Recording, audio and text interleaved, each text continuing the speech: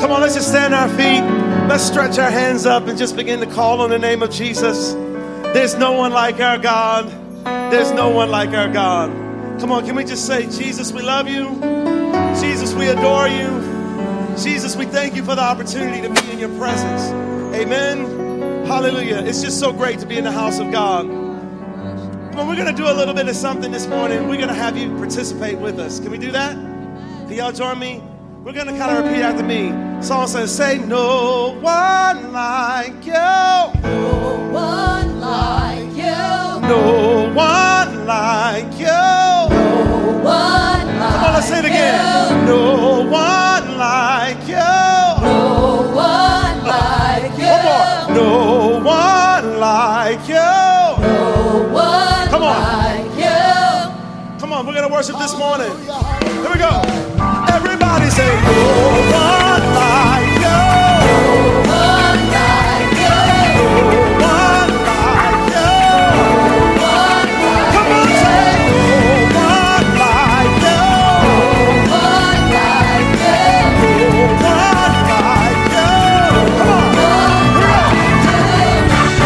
Compares to your grace and mercy, your loving kindness, your endless glory. Say, no one like you. No one like you. You have transformed us, all our desires, took us from valleys to lift us higher.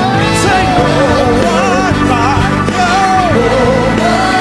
Again, say, no one like you.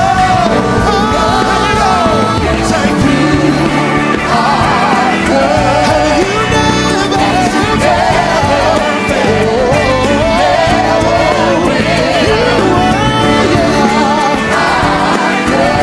there's no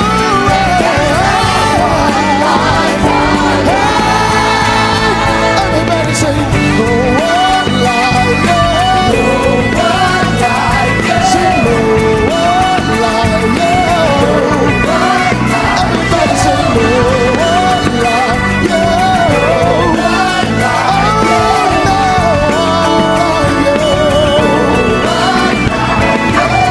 Your name is higher than any other name. Your love is constant. Jesus, you have been saved.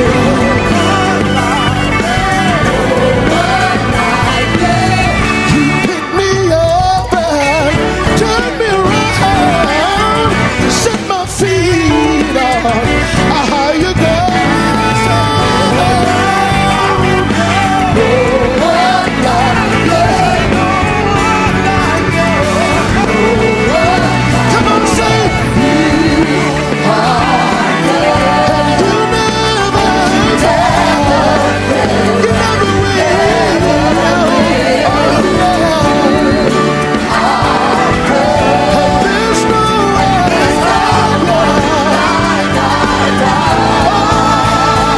if you know that we serve a faithful Father, if you know that we serve a God that's at the beginning and at the end at all times, you want to lift your voice and declare the name of Jesus.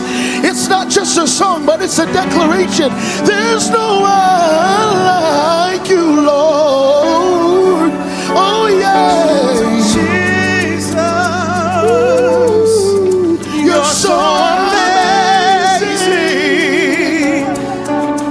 All I can say is, there's no one like you.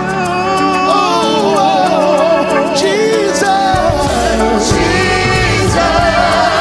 You're so amazing. You're so amazing.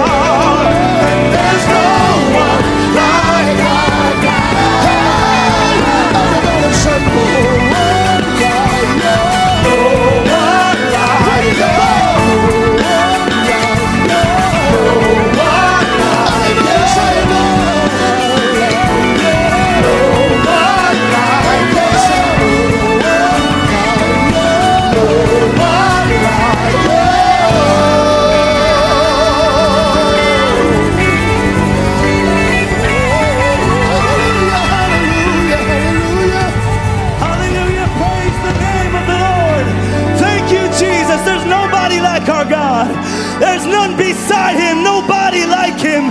Jesus, King of kings and Lord of lords. We worship you in this place. We give you our best praise, oh God. Hallelujah. I thank God this morning. Hallelujah. Thank you, Jesus. Woo. Hey. Wandering into the night, wanting a place to hide this weary soul, this bag of bones. Hey, I tried with all my might, but I just can't win the fight. I'm slowly drifting, a vagabond. And this is one of my favorite parts. Cause just when I ran out of the road, I met a man I didn't know, and he told me that I was not alone. He picked me up, turned me around, placed my feet on solid ground. I thank the Master, I thank the Savior, cause he healed my heart, he changed my name, forever free. I'm not the same. I thank the Master, I thank the I Savior, thank God. I thank God. I wish somebody would show it in a little dance right now. Hey! I cannot deny what I've seen. Got no choice but to believe. My doubts are burning like ashes in the wind. This is my story. So long to my old friends. Burdens and bitterness, you can just keep on moving. Hey, you're not welcome here anymore. Hey, and right now, from now till I walk the streets of gold, I'll sing of how you saved my soul. This wayward soul has found his way back home. You picked me up, you turned me around, placed my feet on solid ground. I thank the Master, I thank the Savior, because he healed my heart, changed my name, forever free. I'm not the same. I thank the Master, I thank the Savior, I thank God. Oh, I thank God. I thank you, Jesus. Oh, I thank God. Hell lost another one. I am free. I am free. I am free. Hell lost another one. I am free. Oh, I am free. I If am you're free, why don't you show it? Hell lost another one. I am free. I am free. I am free. I am free. Say hell lost another one. I'm free. Say I'm free. Hell lost another one. He set me free. He broke the chains. I can dance. I can run. Hell lost another one. I am free. Hell lost another one. I'm free. I'm free. On Jesus' name. Hell lost another one. I am free. I am free. You picked me up. You turned me around. You placed my feet on solid ground. I thank the Master. I thank the Savior. Because he healed my Because he healed my heart. changed my name, Changed my name. forever free. Forever free. I've got to thank the Master. I thank the Master. I thank the Savior. I thank God. Hey, sometimes you just gotta realize where you were. And when you see where you're at, you just gotta say, I gotta get up out of here. Why don't you help me sing this right here? Get up, get up, get up, get up out of that grave. Get up, get up, get up, get up out of, you sing. Get up, get up, get up. Hey, Get up out of that grave. Get up, get up, get up. Get up out of that grave. get up out of that grave. Get up, get up. Get up out of that grave. Get up out of that grave. Get out of that grave.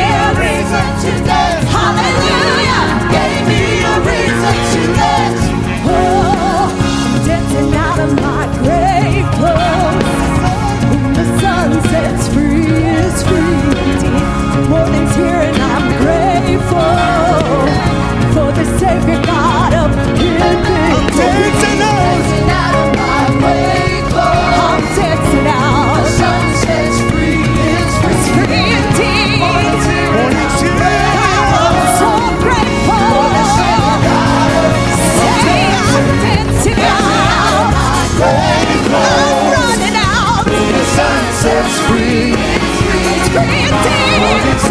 I'm so grateful. So get up, get up, get up. Get up out of that grave. Get up, get up, get up. Get up out of that grave.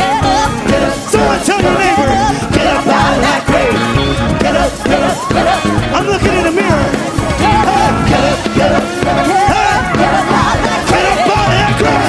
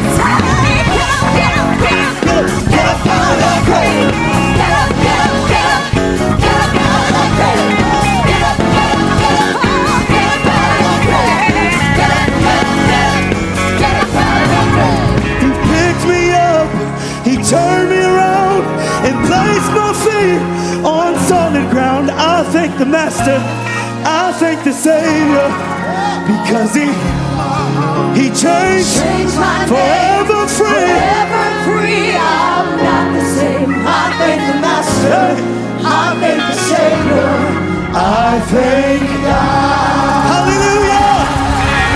Thank you, Jesus. Well, hallelujah. Come on, let's praise Him. Give praise, give praise, give praise, give praise. Let's saturate this place with the glory of God. Father, we love you. We praise you. Come on, somebody. Let it be like an artesian well springing up from within. Oh God, saturate this place. Saturate this place. Let your glory be upon us. Let your power rest upon us. Hallelujah. Hallelujah.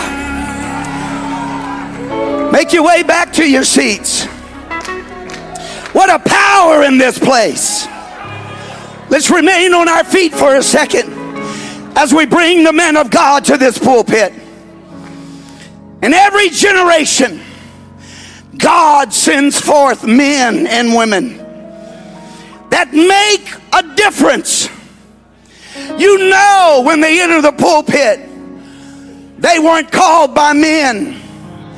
They were called by God.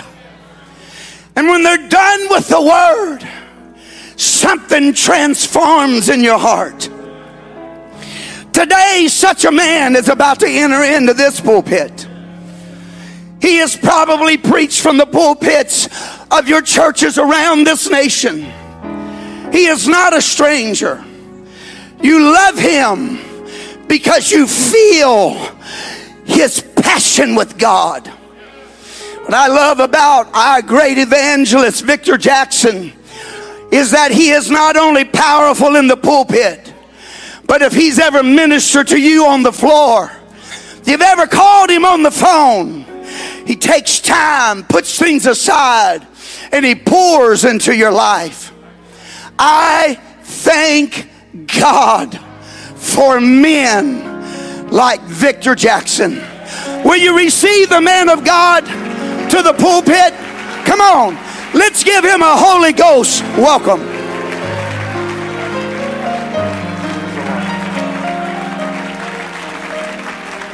Well, can you clap your hands to the Lord one more time?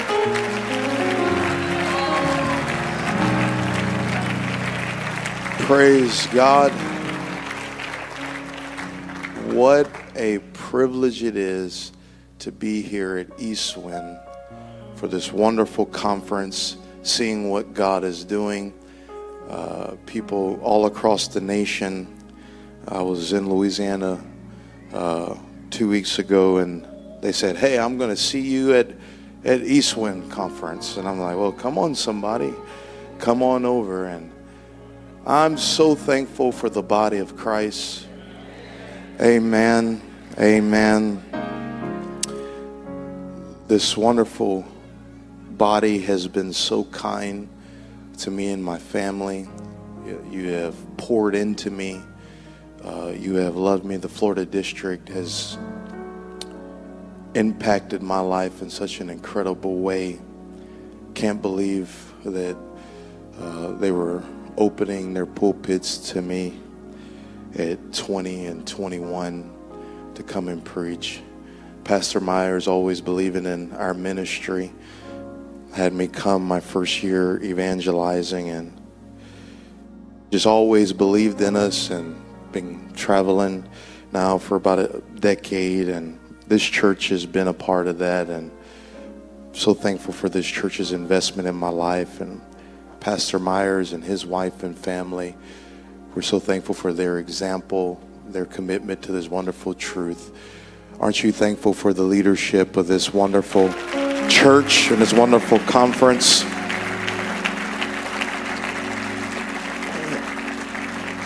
And all these great men of God. I got to hear some of the preaching last night. What a marvelous word from God that we heard, and really from Pastor Myers. I'm really going to preach part 2. That's really all I'm going to do.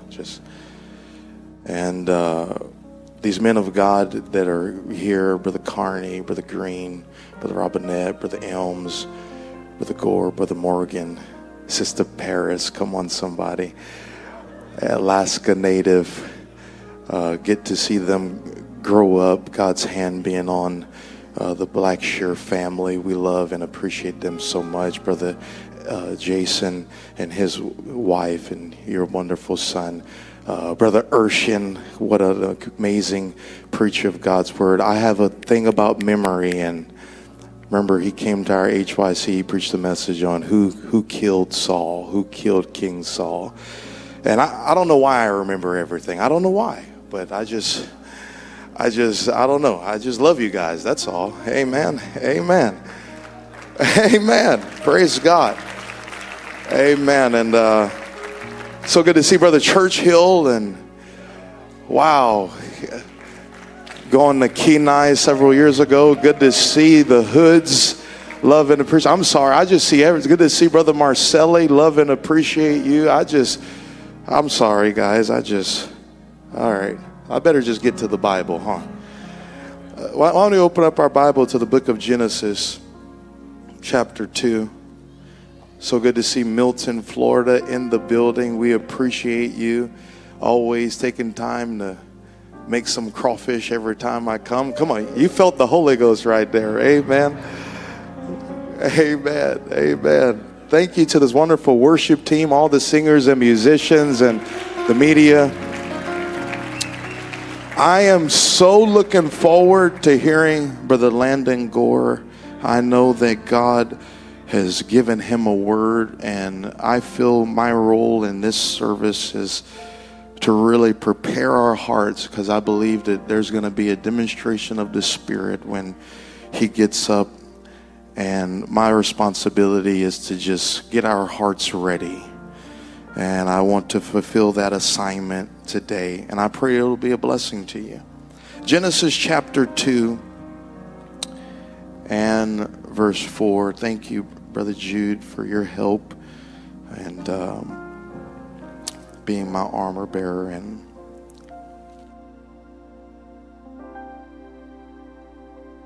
everybody's just growing up, you know. Saw Barrett back there. He's like taller than me now. That's not cool. Amen.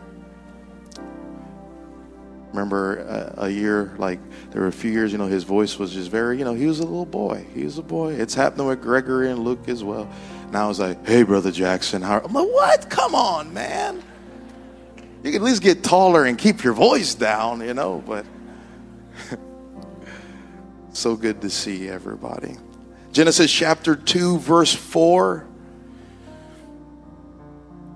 These are the generations of the heavens and of the earth when they were created, and the day that the Lord God made the earth and the heavens, and every plant of the field before it was in the earth, and every herb of the field before it grew. For the Lord God had not caused it to rain upon the earth, and there was not a man to till the ground. But there went up a mist from the earth and watered the whole face of the ground. Verse 7, last scripture.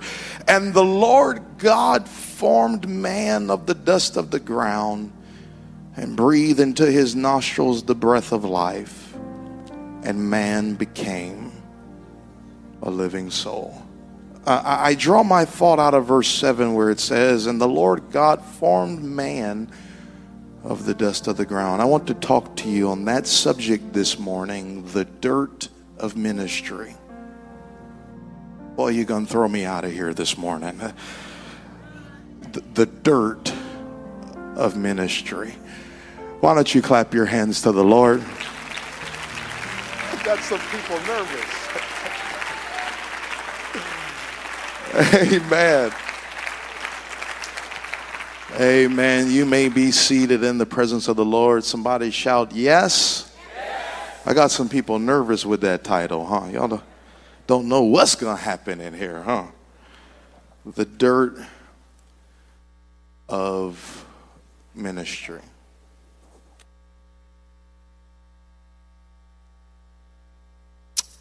Everything about God is very strategic. He's a strategic God. From every jot, from every tittle, from every word, every name, I know the genealogies may not be significant to you. Come on, somebody. But every name has an importance. I know you want to skip through Leviticus in your Bible reading. Come on, somebody. But Leviticus is important. Everything's line upon line, precept upon precept. And if you miss Leviticus, you don't understand the power of Jesus going into the temple, casting out the money changers. And when he cast out the money changers, the Bible says that he told the blind and the lame to come in. Can't understand the significance of that if you haven't read Leviticus, because the blind and the lame were prohibited from entering into the temple, but God cast out the qualified and brought in the unqualified and healed them. I see you, Brother Wells, trying to hide. I see you. Good to see you, Brother Wells. Cast out the qualified, brought in the unqualified. You can't understand the magnitude of that moment when he used the temple not as a place to make money, but as a place of healing, and qualified them in the temple. Come on, you don't have to come to the temple qualified. Come on, somebody. Get in the presence of God and he will make you qualified. And so everything's significant. And so even from the first words in the Bible where it says, in the beginning, God created the heaven and the earth. That sounds happenstance. That sounds just, okay, oh, great way to start a book.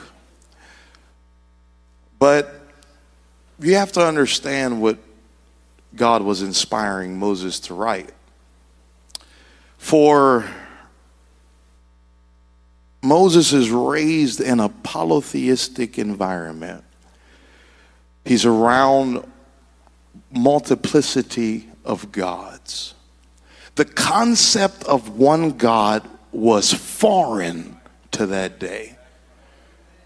Judaism, it's the first religion that introduced the concept of one God. Only 3 religions in the world that believe in one God, and that is Judaism, Islam, and Christianity. Well, we're supposed to believe there's one God. God has to be one because that's the only way God can be trusted.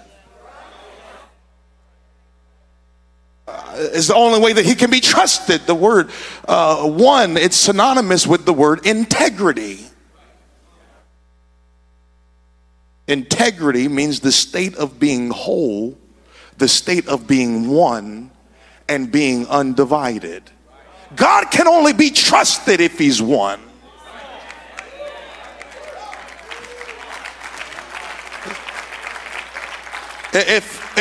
If he's more than one, then I can't trust that my prayer's going through, because he has to get a counseling session with the Father, the Son, the Holy Ghost, and the angels. But I'm so thankful that God can be trusted because he is one, and I can go directly to his throne and I can get a word from heaven.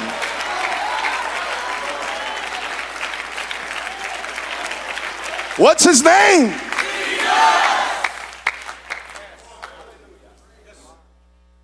Has to be one.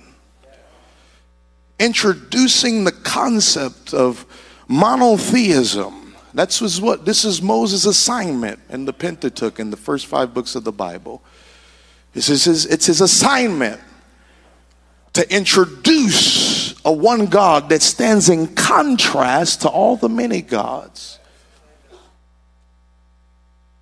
Not only one God, but this is a foreign concept, a God that you cannot see. And yet says he's more trustworthy than your false gods that you can see. Oh yeah, he shook up the theological world. He shook up the pagan world. He's introducing the concept of one God because everybody around him is worshiping pagan deities. They're worshiping the sun god, the moon god, the tree god, the grass god. They're worshiping, listen, the stars. Listen, they're worshiping the heavens and the earth. So Moses just starts the book saying, in the beginning, God created the heavens and the earth. Meaning, what you are worshiping, my God created that. They say you are settling for a lower version of what God is. I'm about to introduce you to come on somebody, and I'm not going to give you God's background. I'm going to just show you that he always is, he always was, he always will be. One God. One God.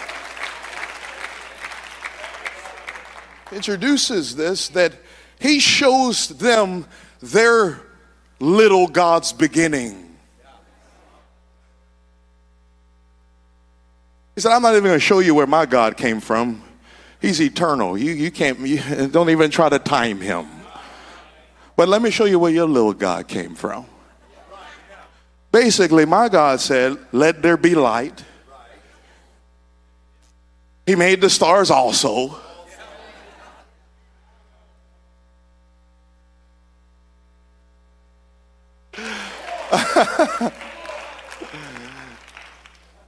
And he shows their pagan deities' background to show the superiority of the only God that truly exists. Watch this. So when he does this, don't you love the Word of God? When he does this, he shows the heavens and earth's beginnings. And then in the text that we read, he said this. He personifies the heaven and the earth. If you know the book of Genesis, it's a book of generations. They begat so-and-so. They begat so-and-so. They begat so-and-so. All those words that you almost speak in tongues trying to pronounce. Come on, somebody. Methuselah. And come on, somebody. Okay, I'm the only one that struggle. All right.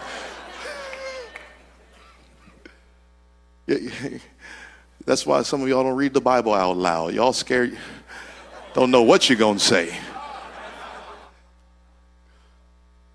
Just get silent. And God said,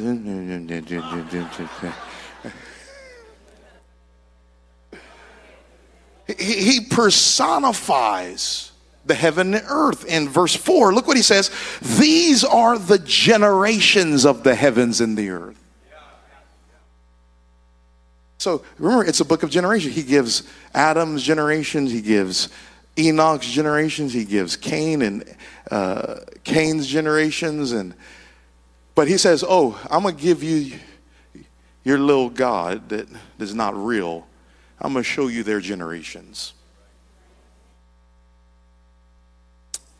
Watch this. And he says that the whole time he is introducing the importance of mankind, and that mankind lessens himself when it worships what God created. He prioritizes man above the heavens and the earth. So he says, why in the world would you do this to yourself, bowing down to something you have power over? Why are you bowing down to an ox? Why don't you put that thing on a grill, open up your mouth, get it medium or medium rare? Come on, somebody.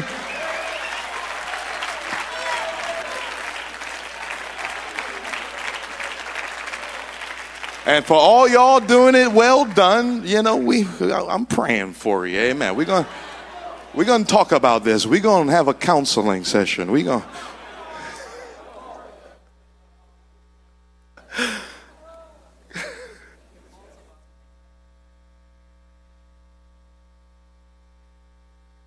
He shows the superiority of man over the heavens and the earth, the superiority of God over the heavens and the earth. And he says this is powerful in verse 5. He says, and every plant of the field before it was in the earth, and every herb of the field before it grew, for the Lord God had not caused it to rain upon the earth, and there was not a man to till the ground. God said, I will not allow the earth to grow until I make man. There's no purpose of it blossoming until I make the crowd of my creation to till it. Oh, Lord. Ew. So wherever you are, there's always the potential for growth. God wouldn't have placed you in that city if he didn't intend you to develop and grow that city. And the very fact that you, man and woman of God, God placed you there, that means there is the raw potential of a growth, of an anointing.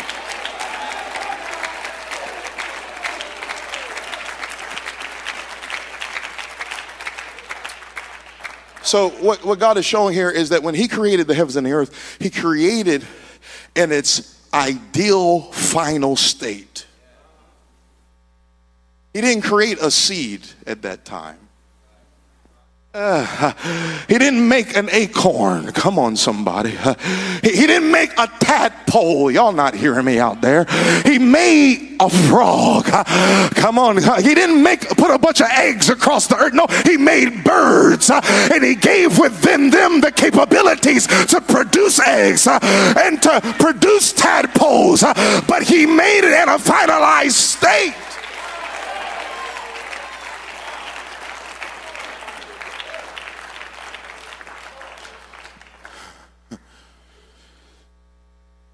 That's what it said. Produce seed after its kind.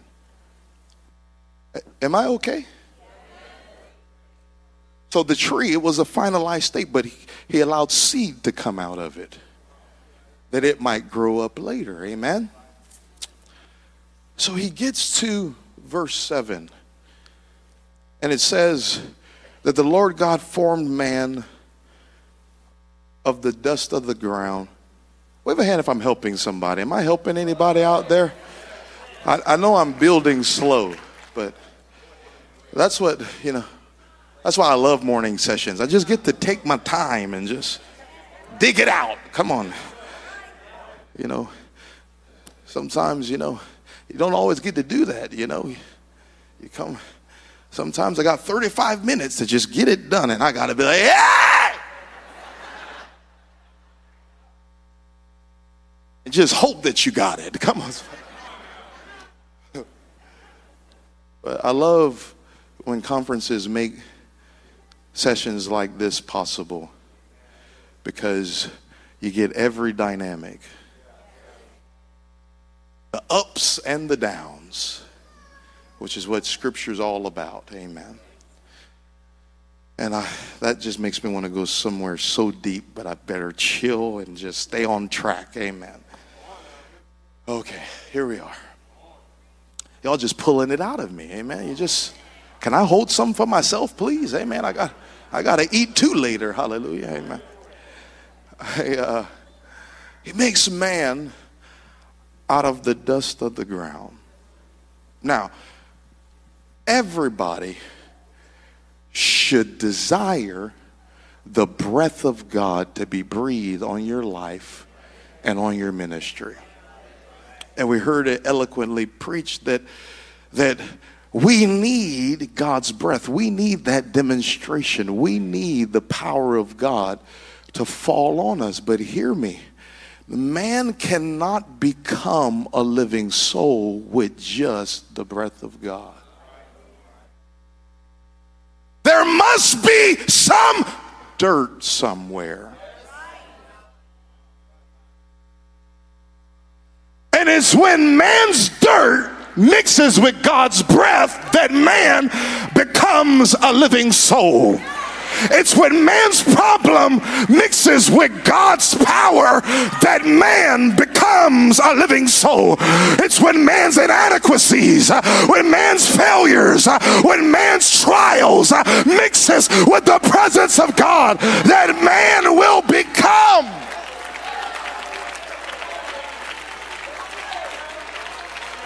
You don't have to be perfect to be transformed. You don't have to have it all together to get a miracle. Just let the breath of God breathe on your problem and you will become something.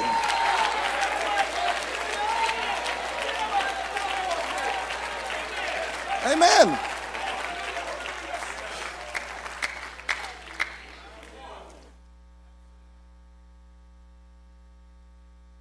God was pacing to and fro throughout the earth, looking for the potential to make man. He passes up the lilacs. He passes up the lilies. He passes up the dandelions. He passes up the roses. He stumbles upon a piece of dirt and he says, that's exactly what I'm looking for. Oh God. And where you see problems, I see potential. I see ability. I see anointing. I see power there.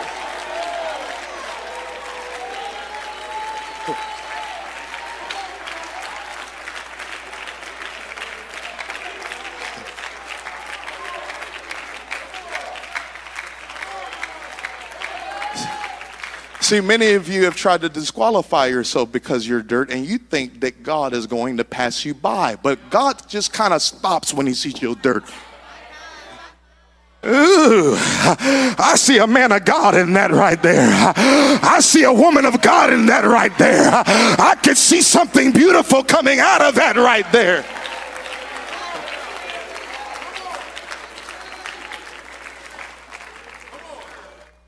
Where you see disqualification, God sees an opportunity to get glory.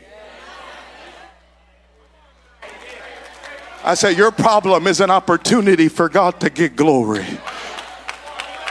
Oh Lord. Where you thought that you were dead and gone, that it wasn't possible, God says, I know that I'm going to get the glory, because they know that they can't do it with all their inadequacies. But if they allow me to breathe in their situation, I will begin to open up a door that no man can shut. I will begin to heal what they think cannot be healed. I will begin to mend what they think that cannot be mended. I will begin to open up the doors that have always been closed, because when I see dirt, I see potential. Oh, clap your hands if you're thankful for that.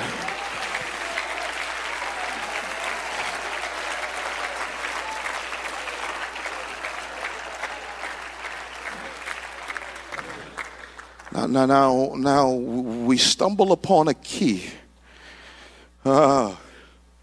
Because man, From dust thou art, from dust thou shalt return.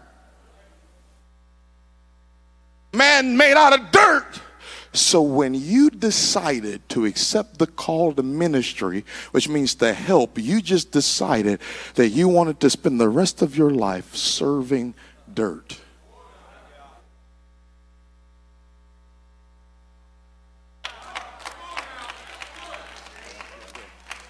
Oh Lord, it's about to get thick in here. You thought answering your call, everybody was going to pat you on the back. You was going to walk through these roses and tulips saying, oh, ministry's so great. No, it's going to be a little dirty. But but you can't change the dirt, but you can position the dirt. If you can help the dirt get in the presence of God.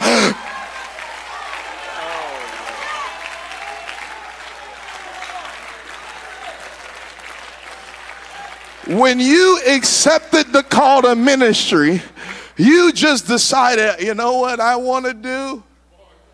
I want to serve dirt for the rest of my life.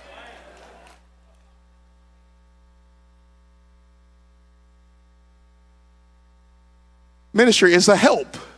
You just decided that I'm going to help dirt. I'm going to help dysfunctional people. Y'all, I'm going to help people with anger issues. I'm going to help people with attitudes. I'm going to help people that don't like me. Come on, somebody, because the glory's not in the dirt. The glory's in the breath. And if I could just assist the dirt to get in the right position, there can be a masterpiece that comes out of this.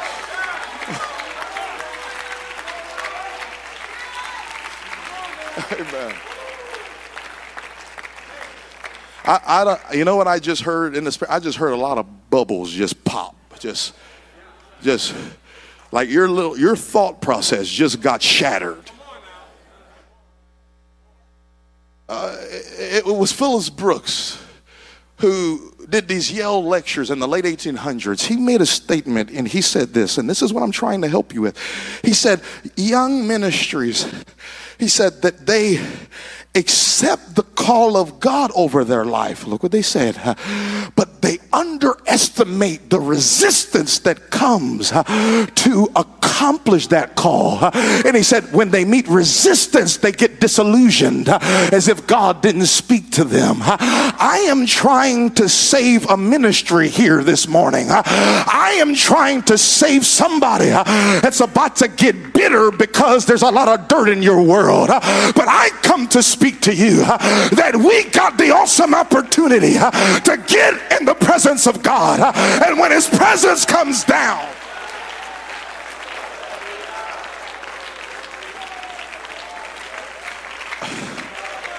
I gotta help you. Here's where I gotta help you. The only way you get bitter and have unforgiveness and hold grudges in ministry, I'm about to help you. The only way you do that, listen, is when you serve dirt so long, expecting it to become a pearl.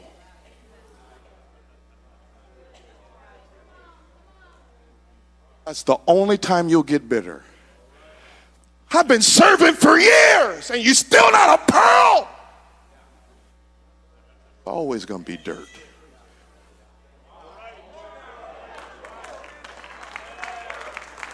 And the power of the dirt is in how close its proximity is to his presence. And as long as I'm under his presence, I will become something great. But listen, if Victor Jackson decides tomorrow to kind of drift from his presence, you know what you're going to say? Oh, Victor Jackson got a lot of dirt in his life.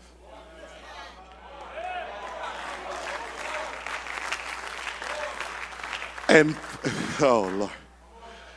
And it's amazing how we're so gracious with our own dirt. You expecting everybody to become a pearl but you. You will be more merciful and gracious with people if you look at yourself in the mirror and you see how gracious and merciful God has been to you. You will be able to extend that to your brother. You will be able to extend that to your sister. You will be able to extend that to the body.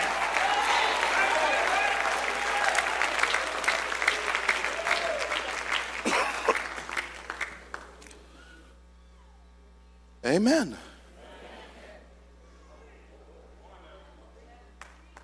Any of us drift from his presence, there's just going to be a lot of dirt out there. Come on, somebody. And our responsibility is, I want you to understand this. You can't change anybody.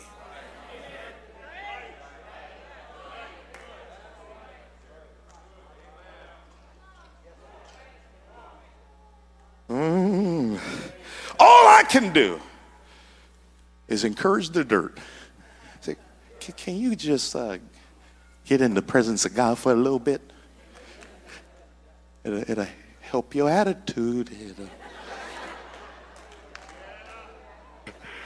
You know, when there's a lot of dirt happening in your church, you know what? We need a revival service. Come on, somebody.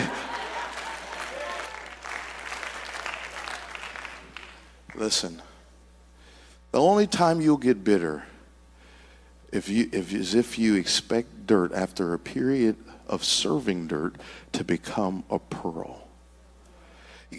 To become a pearl would be against the integrity of God. Why? A pearl, beautiful, but stagnant. Can't grow. Forever stuck. Limited. Same measurement after 20 years. Everything about God is growing.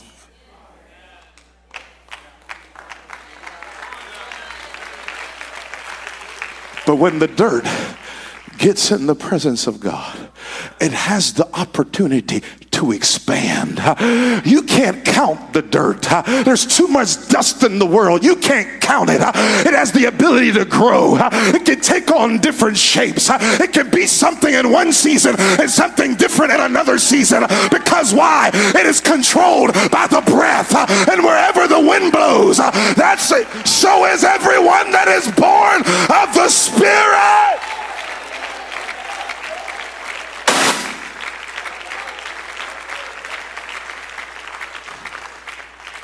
And that was an amen.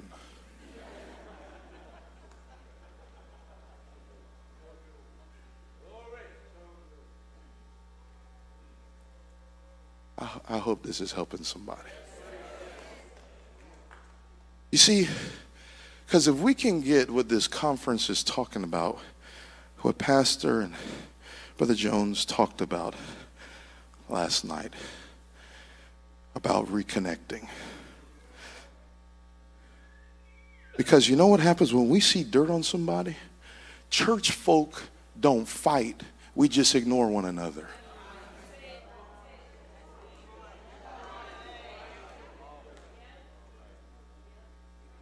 We just act like we don't see you. If I know you park on that side of the church, guess where I'm parking? On the other side of the church. We don't fight. We don't fist fight. We just ignore each other. If we know you sit on that side of the pew, guess where I'm sitting? I'm sitting on the other side.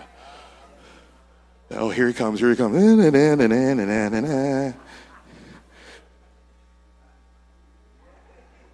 As soon as they pass, all right, that's over.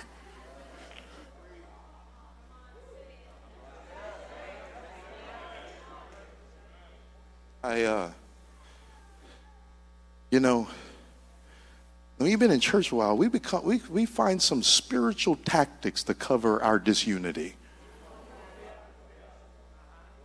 Oh, we're good. Oh, we're masters.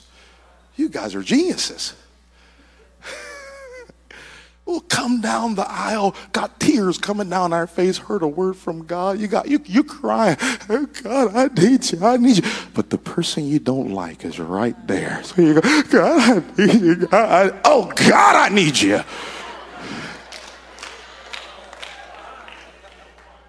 Still crying.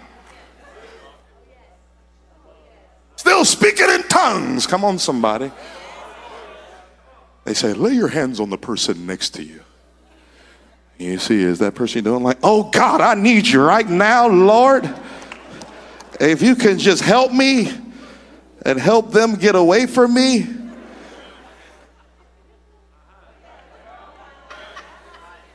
That's the quickest way to get you in the intercession.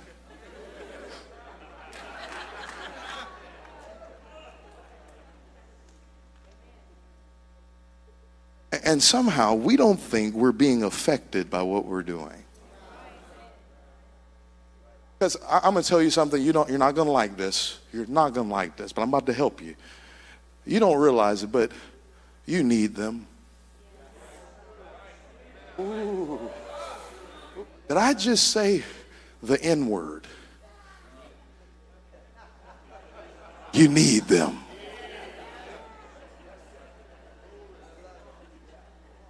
I need.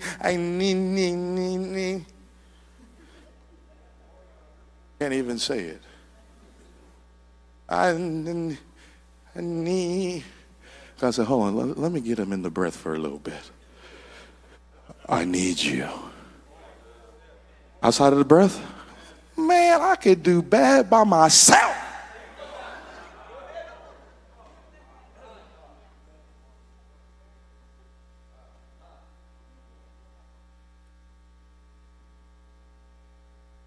Amen. And we don't think we need them, you see, because what we don't understand is that there are some miracles, I don't care, I'm about to tell you something in the Holy Ghost, that in your church, your daughter struggling with depression, your son struggling with addiction, listen, the only person in the church that can lay hands on them and they be healed is the person you don't like.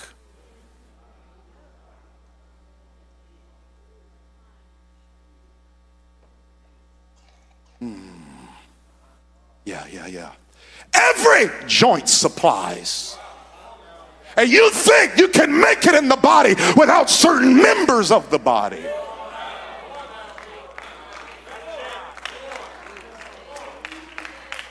And your family could be healed, but you rather them be sick than reconciled. Somebody needs to clap their hands to the Lord right now. Yeah, let's talk about it. Clap your hands to the Lord right now. I feel a unity trying to enter into this building. Somebody lift up their voice right now. I feel the Holy Ghost trying to make unity possible.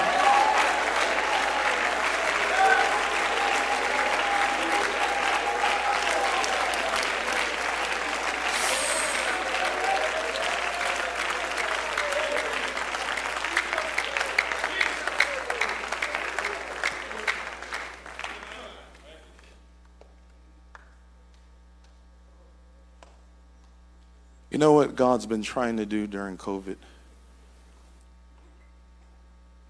You know what he's been trying to do? You didn't even realize. You didn't even realize what he was trying to do. David, his brothers hated him. There was a disunity in the family. Oh, Lord. How would you feel if the prophet came to your house with oil in his hand and said, no, not you. Definitely not you. For sure, not you. Oh, I said, where's that little nappy head kid at? Who? David?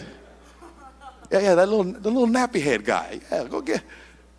Okay, I mean, you ain't gonna like him. We don't like him. Go ahead, hey, little David, leave that little sheep. He want to talk to you. I don't know. I guess you're gonna be my armor bearer or something. I don't. It says, "Thus saith the Lord: This day have I anointed you king over Israel." Be careful how you treat people that you think are needed, that you think are weak. Because there might just be a breath of God that comes over and says, you're exactly who I've been looking for.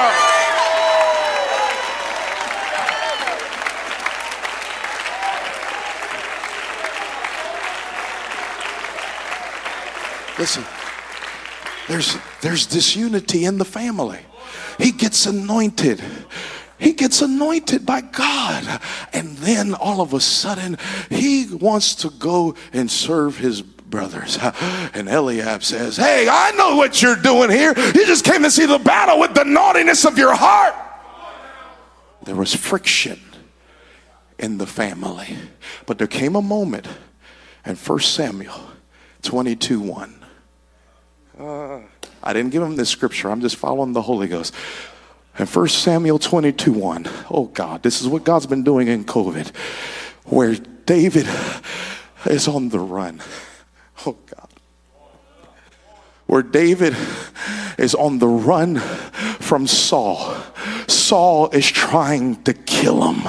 The enemy is after him. The enemy's hot on his trail. And then when his brothers heard it, it says, and when his brethren and all his father's house heard it, they went down thither to him. In the middle of David's brokenness, it became a place of reconciliation. In the middle of David's pain, you know what his brother said? I may not like him, but I'm not going to let the enemy get him. I'm not going to let the enemy get him. I'm not going to let the enemy get him.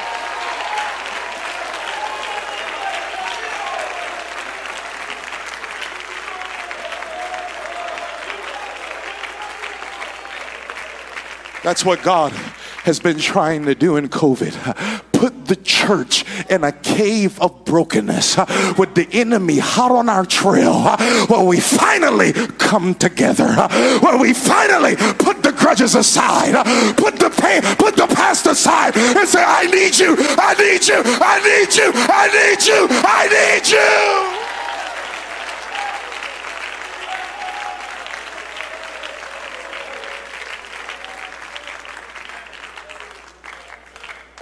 They put who was promoted over another. They put it aside. They're trying to kill my brother. Come on, somebody. And it became a place of reconciliation. Not only that, listen, I hear God talking to somebody here. Not only that, but the Bible says that David brought his mother and his father to stay with the king of Moab. The Moabites and the Israelites did not get along. But when there was pain, when there was brokenness, when the enemy was hot on this trail, listen, there was generational reconciliation. Because the conflict of the Moabites started during the time of Moses. And that friction was there. But when David's family was in trouble, the king of Moab said, let them in. They can stay with me. This is a place of safety. There was generational reconciliation. And I heard the Holy Ghost talking, there has to be generational reconciliation in the church.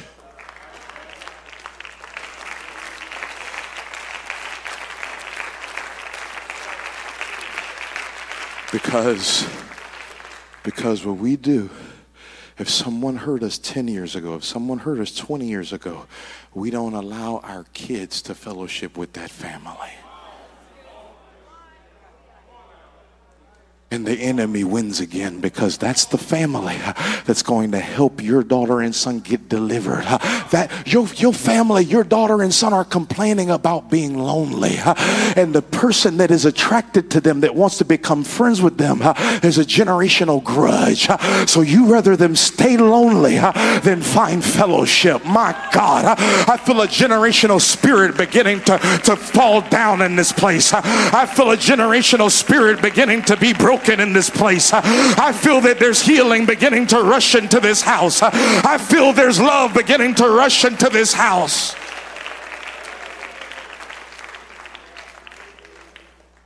Generational reconciliation. Ooh. Where that pastor's family, at conference, you go all the way around them. What happened? Well, they hurt me 10 years ago. Well, they hurt me 20 years ago. Come on. But there's something in your family from them that you need. Everybody stand with me. I didn't get anywhere near where I wanted to go in this message. But I'm telling you, the Holy Ghost has begun to direct some things.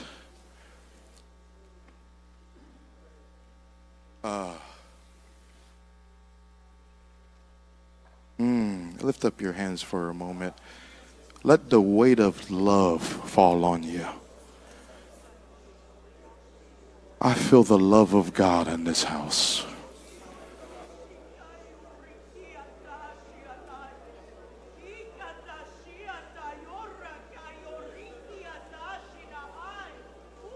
Come on, somebody lift up your voice. I feel the Holy Ghost talking right now.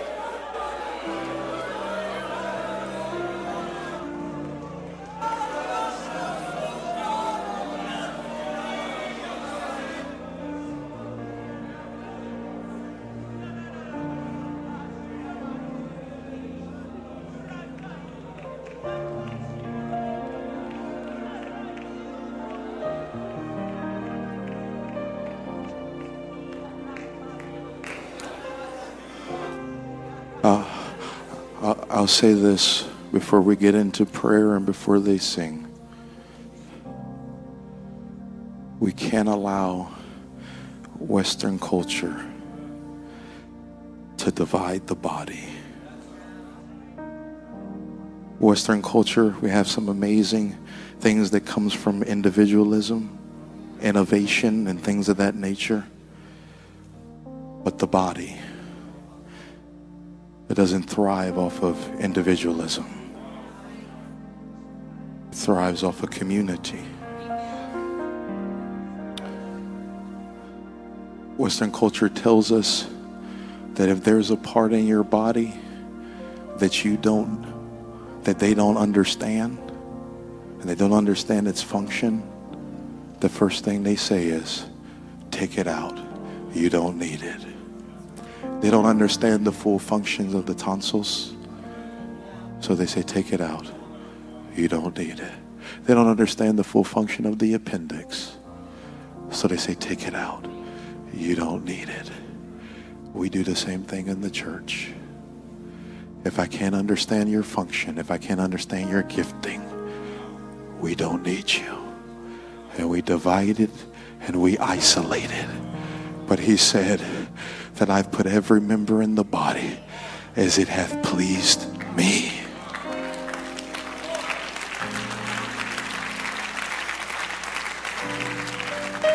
Everyone in this house this morning has value. The media team is just as important as what I'm doing. The ushers and volunteers, they're just as important as what I'm doing. These singers and these wonderful musicians, they're just as important as what I'm doing. I can't do what I do effectively without them. I can't do what I do effectively without them. But we have to start getting appreciation for every part of the body. I want you to lay your hands on somebody near you right now. They're about to sing. And I want you to just pray over them and tell them, you know what, I need you. You know what, I need you. You know what, you're vital. You're important in the body.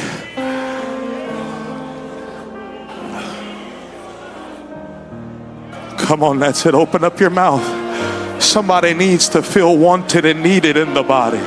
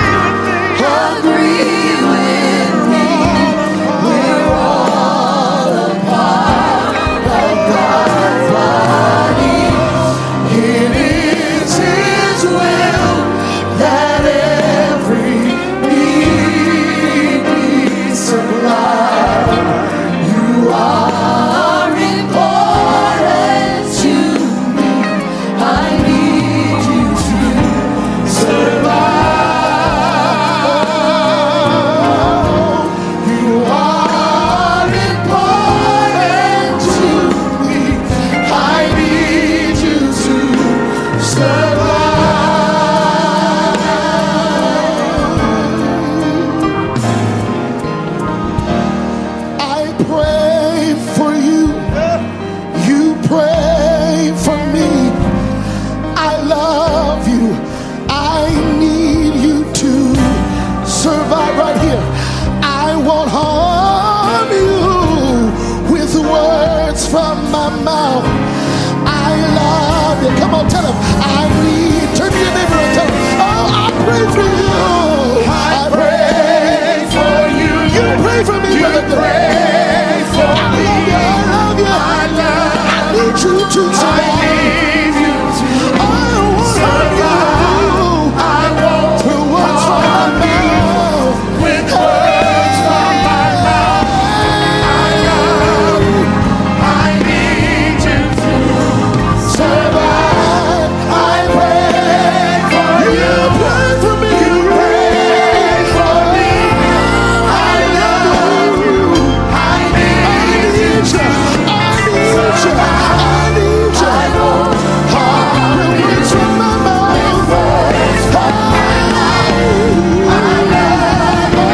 I need you to survive. I pray for you. Pray for me. You pray for me. I love you, my sister. I love you, my brother. I need you to survive. I won't harm you with words from my mouth. I love you. I love you. I need you to survive. I pray for you. You pray for me. I need you. I need you to survive. I won't harm you with words from my mouth. I love you. I love you. I love you. I pray for you. I pray for you. You pray for me. I love you. I need you to survive. I won't harm you with words from my mouth. I love you. I need you to survive.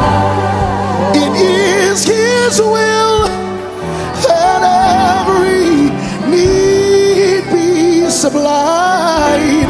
You are important to me. I need you to survive. Yeah, you are important to me. I need you to survive.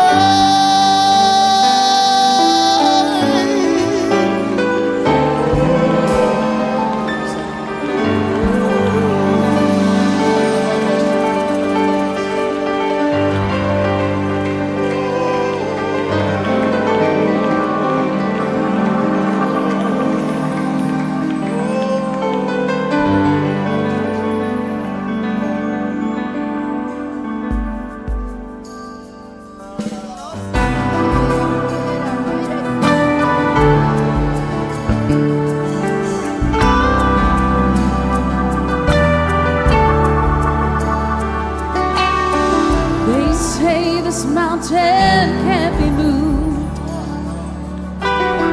They say these chains will never break. But they haven't seen what you can do. There is power in your name. We've heard that there is no way through. We've heard the tide will never break. But they haven't seen what you can do. There is power in your name. So much power in your name. Move the immovable, break the unbreakable. God, we believe. God, we believe for it.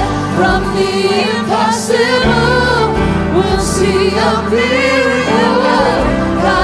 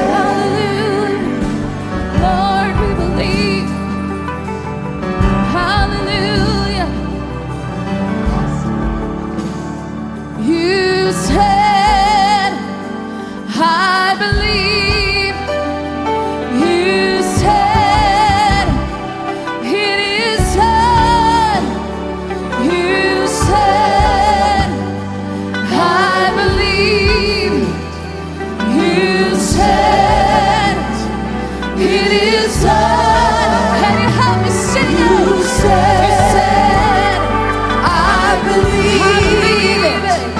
You said, it is done. It's done. You said, I believe it. I believe. You said it. You said it. It is done. You said it. I believe. And your word cannot lie, Lord. I know that what you said you will do, you will do. You have said it, and I believe. I stand on your promises, Jesus. There is none other than I trust in you. Said, I trust in you, Lord. I trust in you, Lord. I trust in you, Lord. It is done. You said it, and I believe. You said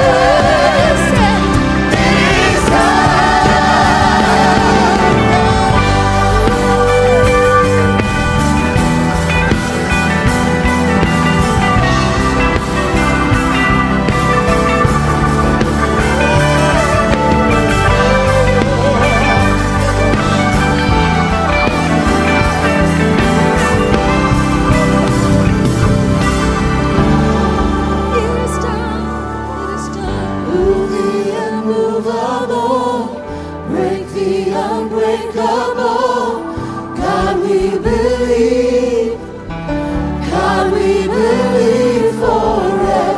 From the impossible, we'll see a miracle.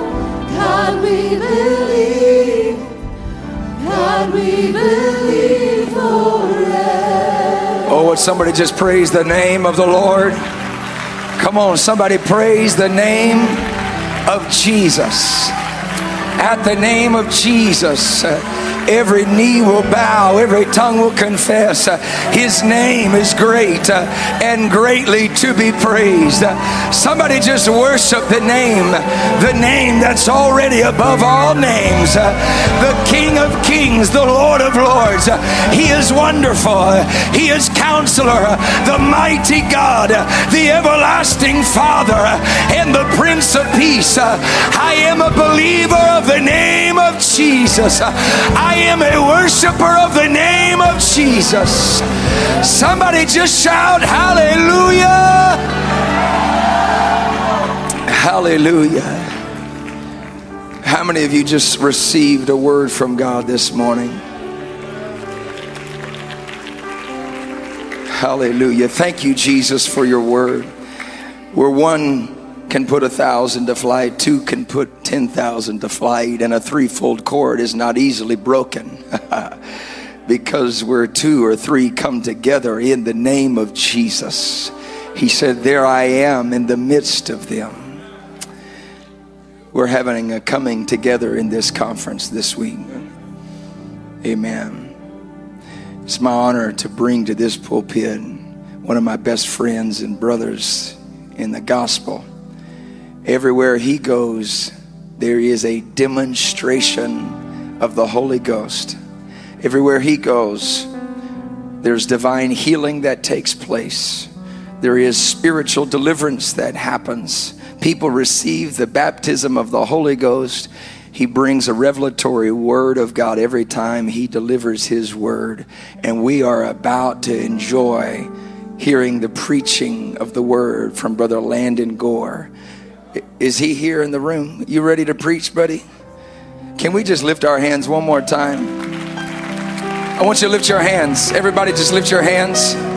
This I want you to say from your faith. I want you to say, God, I want to see a demonstration. I want to see a demonstration of your spirit. Demonstrate your word. Demonstrate your power. Demonstrate your power through the unity of the faith. Would you lift up your voice as Brother Gore comes to deliver the word today in Jesus' name?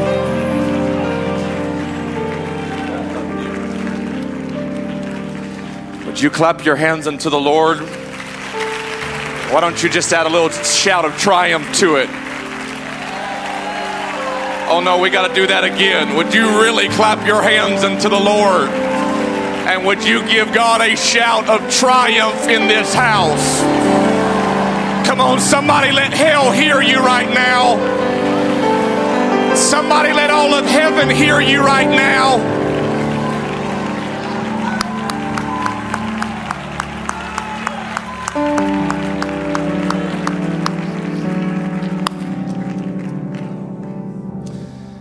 There is such a solidity in the spirit right now. How many of you feel like that you have received of the Lord this morning? I feel so encouraged by the rich word of the Lord. And I am so thankful for what has been taking place in this atmosphere last night and this morning. And I've been so enriched by the word of the Lord from Pastor Myers and Brother Jones, and of course, Victor Jackson. And I'm just thankful to be a small pixel in the big picture of this week. There's many people here that I know, several different ones that I've just met. And I am thankful for the household of faith. And I am thankful for this local household of faith. I wonder if you could give a hand clap of appreciation to the East Wind Church,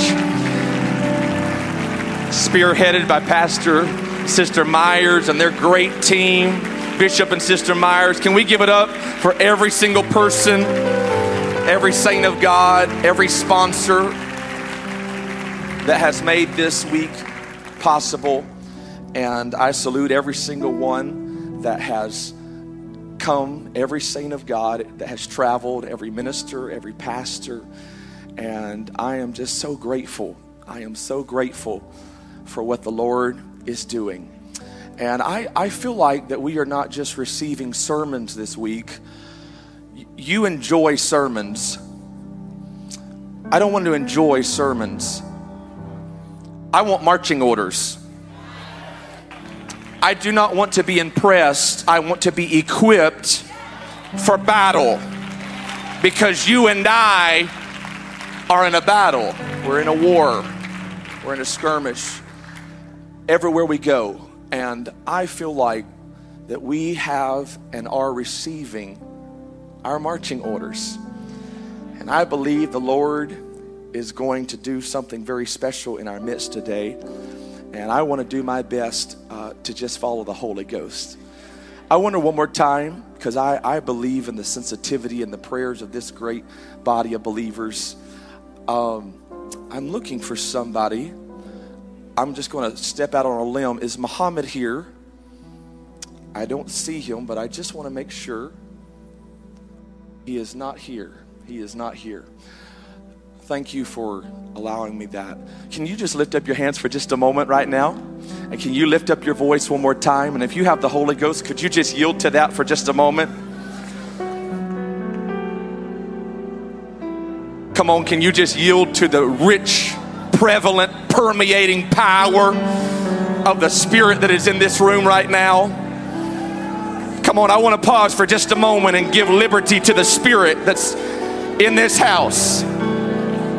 Yes. Yes. Yes. Yes. Come on for just a few more seconds. There'll be a release in just a moment, but could you just push a little further right now? Could you just lift your voice just a little louder? Could you just lift your hands just a little higher for just a minute?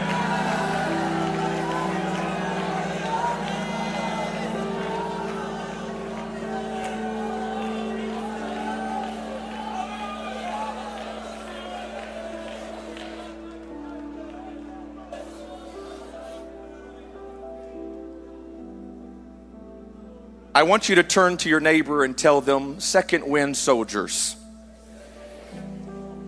I believe today somebody's going to get their second wind back. I've not come with a masterpiece. I've just come with a simple word from the Lord that I feel has been impressed in my spirit. And I believe there is going to be a restoration and a demonstration in the next few moments of this service. If you believe that, would you just turn to your neighbor and tell them you're a second wind soldier?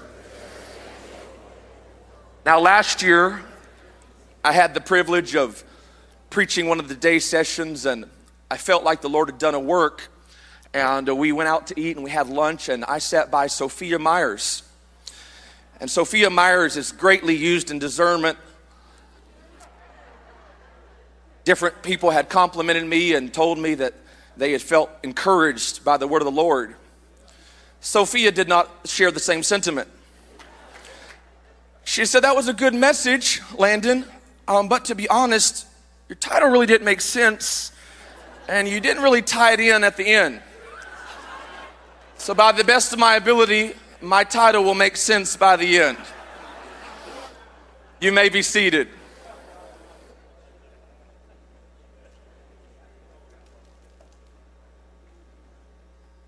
Benedict Arnold is a name that's synonymous with treachery, deceit, and disloyalty.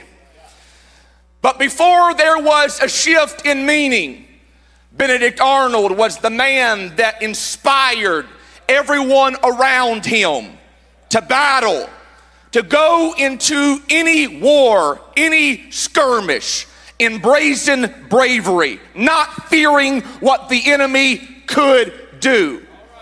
He was admired. His fellow soldiers and countrymen wanted to emulate his style of battle and war. He was a man that was respected. He was a man that was feared.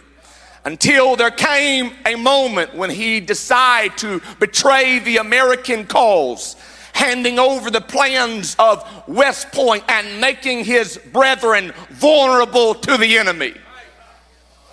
It would be this moment that he would decide to cross over into enemy territory and to join his foe. And he would live out the rest of his days on the British or opposing side. I want to bring a subtle nuance of this story to your attention today. I find it interesting that while on the American side he was a major general, but while living with the enemy after his treachery, he died a brigadier general. He died one rank below what he was on the side of the American cause.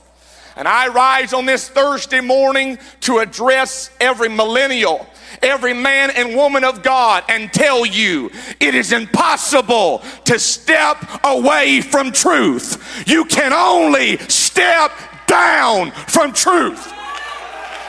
There is nothing more premier, there is nothing more pristine, there is nothing more elite than being an apostolic soldier in God's end time hour. I've come to rebuke every spirit of insecurity. I've come to rebuke every spirit of fear. I've come to rebuke every spirit of low self-esteem and remind you your Creator in Chief enlisted you for this moment, for this hour.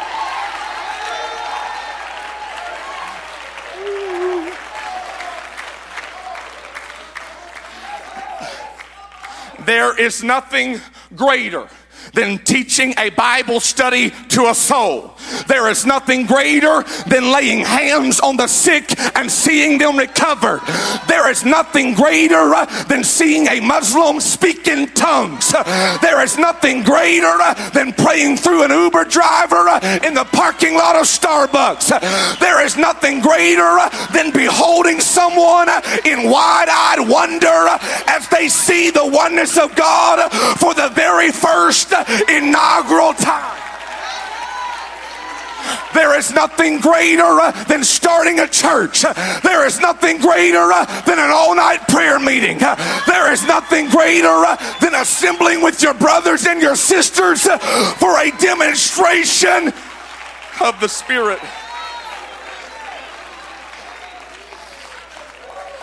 So I repeat and reiterate, you cannot step away from this. You can only step down from this. And in case you forgot, you are a part of an apostolic army.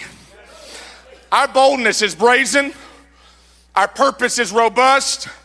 Our enemy's already utterly defeated. And I refuse to ooze into the future in a lackluster manner, capitulating and wondering if I could die in any moment. There is an army that is rising forth, that is marching in faith and dominion and power, and there is nothing hell can do to stop it. Young people are starting CMIs. 12-year-olds are operating in the gift of healing. 22-year-olds are seeing people, one on their campus by the dozens. And you and I are a part of it.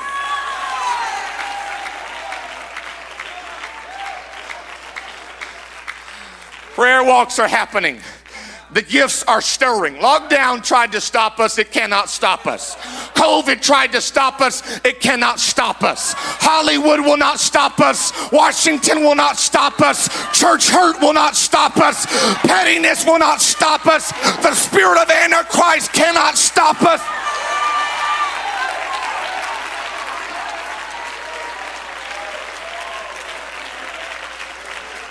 Because here is the divine dichotomy of this war and battle that you and I are entrenched in. While David is on the front lines, he never is speared to death. He's never hit with the stone. He never dies and bleeds out on the front lines. But while he is sitting, relaxing, and retreating on a rooftop, he is enticed by a spirit of seduction, and he falls prey to the enemy, revealing to us the divine dichotomy of this battle. You and I are safer on the front lines. You and I are safer in the battle. Though we be surrounded by smoke and ambush and enemies and depression and suicide and atheism and secularism, somehow we're safer on the front lines, reaching for another soul, interceding against another spirit.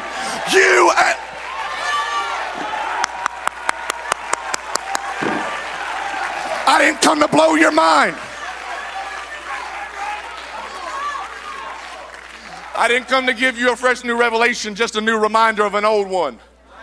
You're safer in the fight. You're safer in the battle.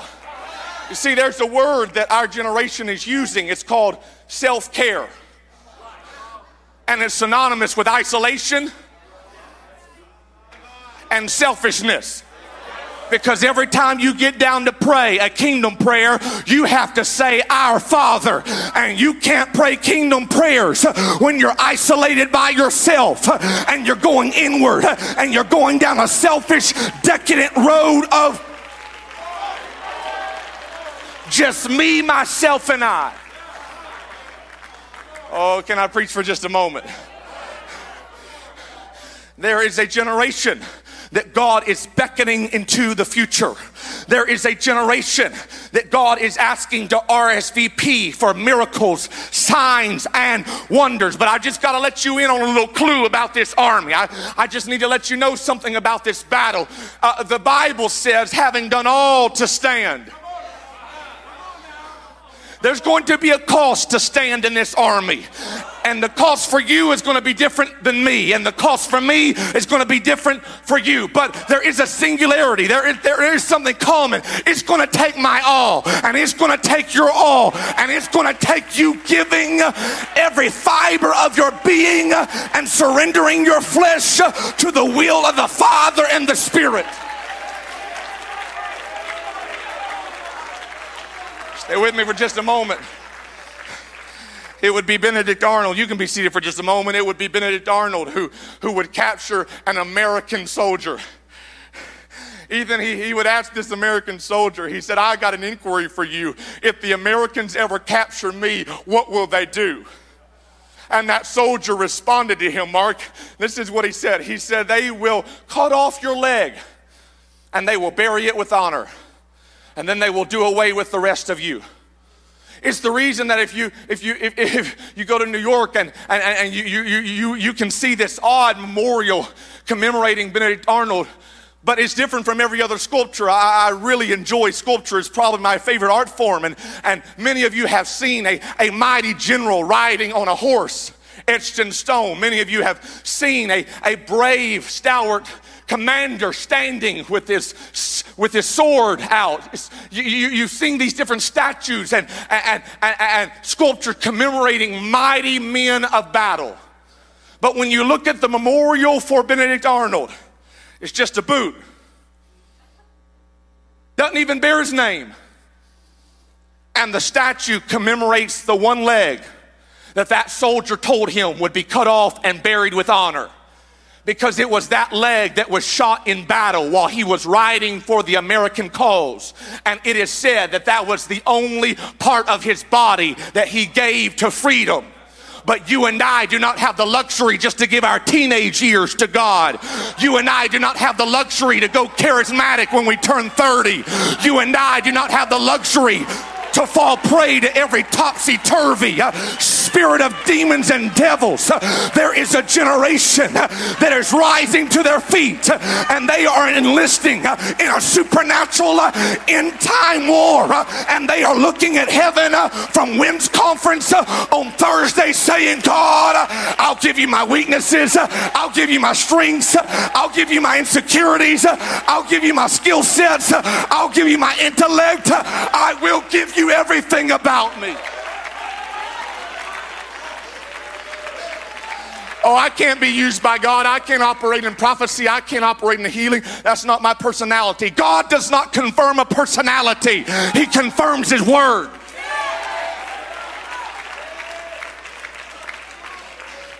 We're going to go somewhere in just a minute, but I got to make a plea to my generation. You can be seated for just a moment. I've got to make a plea to my generation to take a stand. I want you to go to Genesis. I want to remind you of a principle that we find in Scripture. The Bible says that Noah would send out a dove to survey the flood, to survey the land. He would see if there be any room to come out of the ark. He would see if there was any way to depart, and he would see if there was a new creation, if there was new formation. He would see if there was anything that they could step out into anew and afresh. But there's something interesting in Genesis 8:8. The Bible declares that when the dove went to look for land, and to see if perhaps the flood had come down, and to see if there was any fertile ground. Go to the next verse. The Bible says that the dove found no rest for the sole of her foot. It doesn't matter how many followers they have on Facebook. It doesn't matter how cute their titles and sermons are on YouTube. If they claim to be spirit-led and yet they are losing standards, they are not spirit-led. If they claim to be following the Spirit, but there's no convictions and they're not taking any more stands, they're not Spirit-led. Because wherever the Spirit leads you, you can stand for righteousness. You can stand for holiness. You can stand for miracles. You can stand for souls being added to the kingdom. If the Spirit is leading you to a campus, you can take a stand on that campus. Somebody turn to your neighbor and tell them, I'm going to take a stand. The Bible would tell us of a man named Shammah. Someone shout Shammah. The Bible would tell us his story. He would be in the middle of a bean field, a field of lentils, a field of seed. And the Bible would let us know that the Philistines would come after him, and he would look to the left and he would look to the right, and all of his brothers had departed and left him. And yet Shammah made an intrinsic, internal but eternal decision. I will stand my ground and I will fight. Shammah, why are you fighting?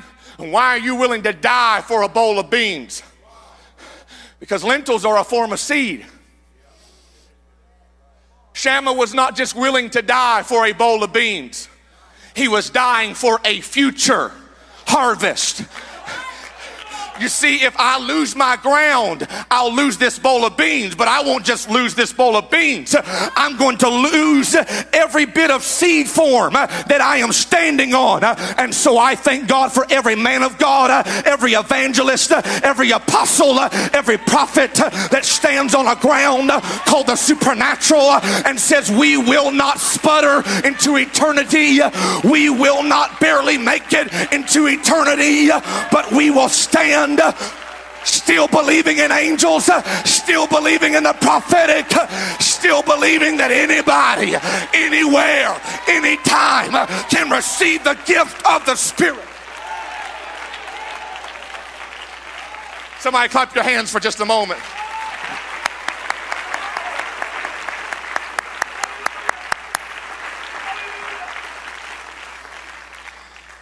I want to remind you that when the prophet came to look for Samuel, and when the prophet Samuel came to look for Jesse, I want to remind you that when he got to his brothers and he got to that father, he asked, is there anybody else? And they said, oh, there's somebody else. And he said, well, I'm going to stand here and I'm not going to sit down until you go and get him. There have been elders that have stood in pockets of time waiting for oil to be released, waiting for anointing to be released, because there will never be a void of apostolic fivefold ministry. There will always be a pastor and there will always be an elder until somebody in the next generation says, anoint me.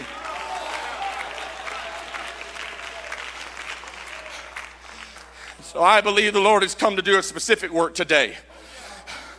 I believe the Lord has come to restore some things. I believe the Lord wants to come to a barren ministry, a frustrated man of God, a depressed teenager, and I believe the Lord wants to breathe afresh. Would you go with me to John 18:18 as I hurry to a close? John 18:18. I want you to notice something very distinct and specific out of the word of the Lord. John 18:18 gives us a scenario. I want to read it for you. John, let's begin at verse 15. John 18:15 says, Simon Peter followed Jesus and the other disciples, and that disciple was known unto the high priest, and he went in with Jesus into the palace of the high priest. But Peter stood at the precipice. He stood at the door. Notice what happens. He stood outside the door. Then went out the other disciples, which were known unto the high priest, and spake unto her that kept the door. I think this is Peter. Then said the damsel that kept the door unto Peter, art not thou also one of this man's disciples?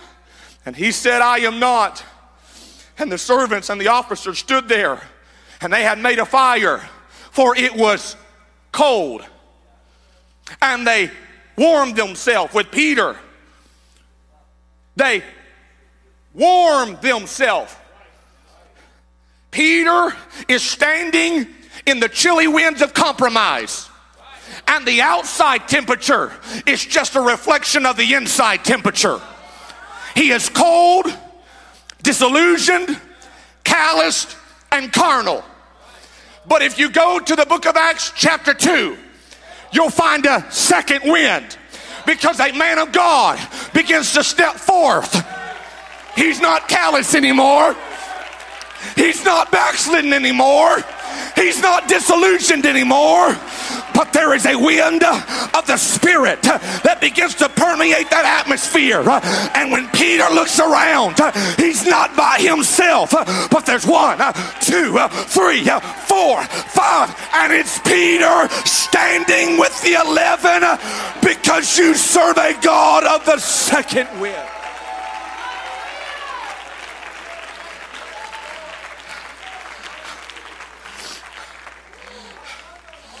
I want you to lift your hands to the Lord for just a moment right now. I want you to lift up your voice to the Lord for just a moment. Come on, I feel the prophetic pulling somebody into Pentecost. Come Come on, I feel the prophetic wanting to birth apostolic ministry afresh in a young man. You prayed for somebody and they didn't get healed. You taught a Bible study and they rejected you.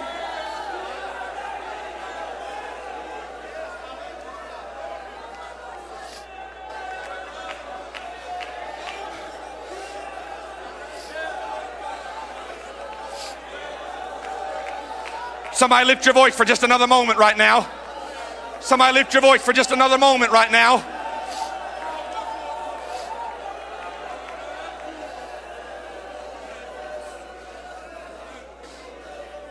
Musicians, come, stay standing. I want to go to Ezekiel 37. Ezekiel 37, verse 9. I believe the Lord is getting ready to do a very quick work and a very specific work. Ezekiel 37 and 9. Then said he unto me, prophesy to the wind. Prophesy, son of man, say to the wind, thus saith the Lord God, come from the four winds, O breath, and breathe upon these.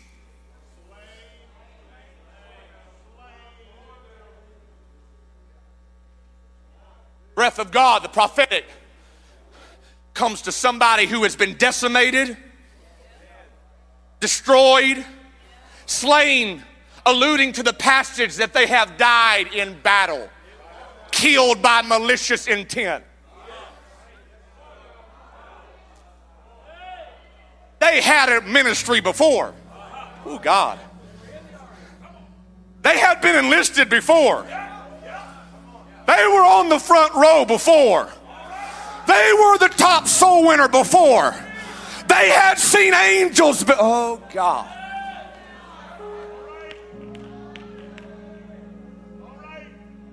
And the prophetic says, breathe upon these slain, that they may live. Next verse. So I prophesied as I was commanded. And breath came upon them, and they lived and stood up on their feet, an exceeding army.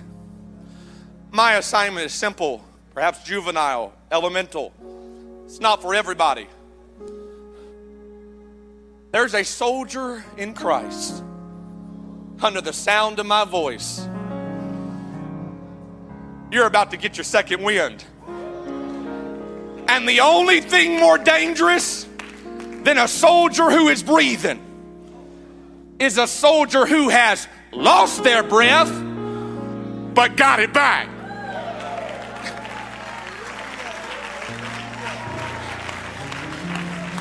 You came into the valley dead, but you're about to leave deadly. You came in dry, weary, barren, sinner. But there's something blowing up in you. There's something pulsating in you. And you're about to breathe again. I want to make a call. I want to make a call right now. This call's not for everybody. I wanted to preach another message today. I thought it was pretty good. I was insecure about this message. I didn't know if Sophie was going to like it. I don't know if I made sense or not. But I feel the Holy Ghost right now. And so what I want to do, I want to ask for some ministry that's in this section to come up and join me. And we're getting ready to pray. We're getting ready to pray a very specific prayer. And I don't want to exclude anybody. I don't want to tell anybody that you can't come. But I'm making... Come on, Brother Myers. Come on, Brother Bounds, if you can, Brother Carney. I want to make an appeal right now. If it's all good in the hood and you got your halo on, come back tonight. But if there's some barrenness and despondency and cynicism, and there's a void where a gifting used to be and a ministry used to be, I'm telling you, my simple assignment is to call back to life a second wind soldier. is to remind you, as has already been echoed in these two services, that God's army is not God's army without you. You know what David said? David said this: once God has spoken, twice have I heard this, that power belongs to God. Some of you are waiting on a new word. But if you realized how potent and powerful the first word was, you wouldn't need God to speak again. You would just need to. So I prophesy. I submit to you that the first miracle of the bones was an ear. I know flesh covered and sinew came, but I just wonder if the first miracle was an ear, because the prophet. What are you trying to say? I'm trying to tell somebody, I don't care how long you have agonized and grown until you're just bones and dust. And so I prophesied as I was committed.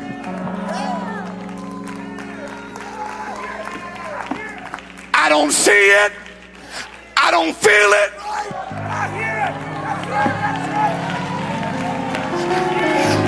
I died in this valley. I gave up in this valley. I lost my ministry.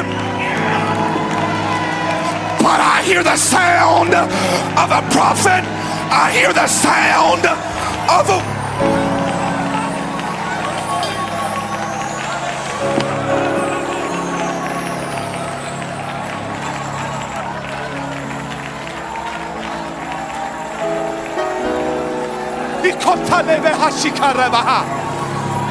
Lift up your voice for just a moment. I ask the angels of the Lord to minister to the heirs of salvation. I ask the best gifts to be in operation.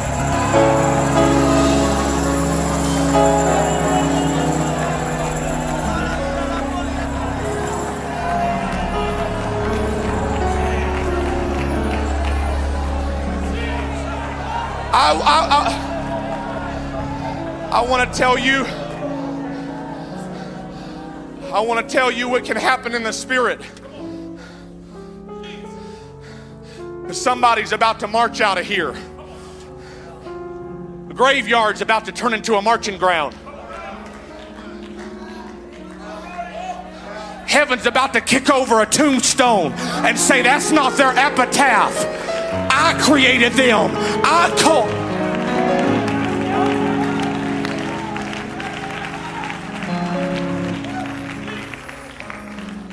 This is the kind of army that you're a part of. I fact-checked myself with Brother Urshan. The story has been told and retold, and it's going to be retold again today. About his great-grandfather, born in Iran, I believe, was a missionary in a certain season of his life in Russia. They commanded him, you got to leave this army. You got to remove yourself from the ranks of this Jesus name. Fanatic, passionate, emboldened, blazing army of truth. Somewhere, somehow, he got the revelation. You can't step away from this. You can only decline out of this. There's only decadence after this. There's no destiny. There's no revival. There is nothing more premier than being an apostolic. Does that sound too selective?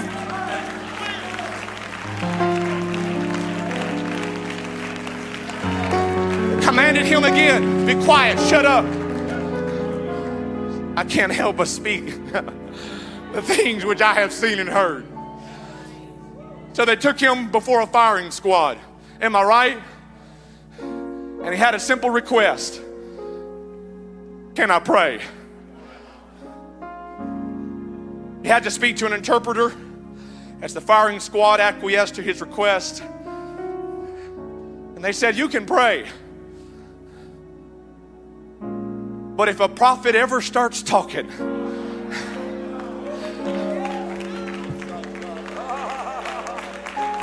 it don't matter if there's death behind you, death in front of you, death around you. If the prophetic ever starts speaking, he began to pray in the Holy Ghost. Closed his eyes, got into an otherworldly atmosphere. We would say he got into the Spirit on the Lord's day. When he opened his eyes, the firing squad was gone. The guns were strewn across the ground. And the only people left was the interpreter and the saints of God. Am I right? All the skeptics and analytical ones, look over here. Am I right?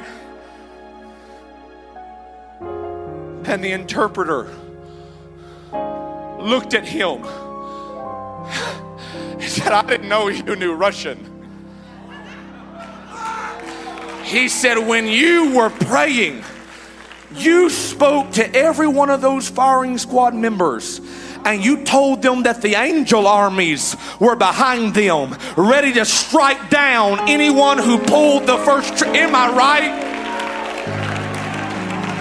You're not part of an anemic army, a deflated army, an army on their way out. You are a part of an army whose creator and chief is Jesus.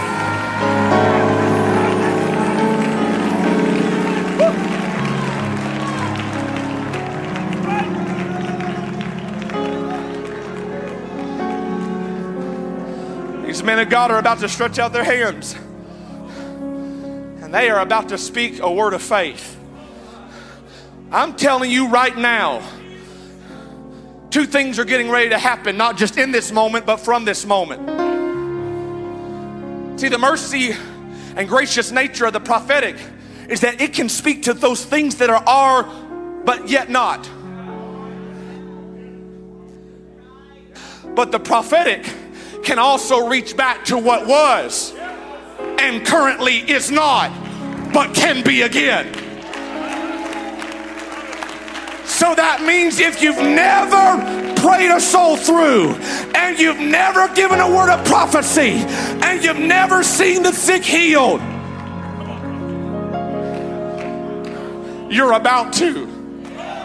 I said you're about to.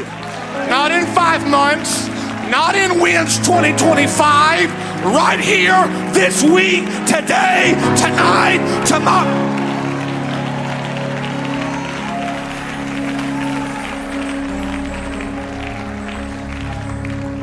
Where's Barrett? Where's Barrett? Where's Barrett? Is Barrett taking a bathroom break? My man Barrett, you scared me. Come up here, buddy. I would embarrass you for the world. New gifts are going to operate. But some gifts that once operated, but are not right now, are going to operate again. And God's not going to speak a new word. You're just going to hear the word of the prophet again. You're just going to hear the word of the promise again.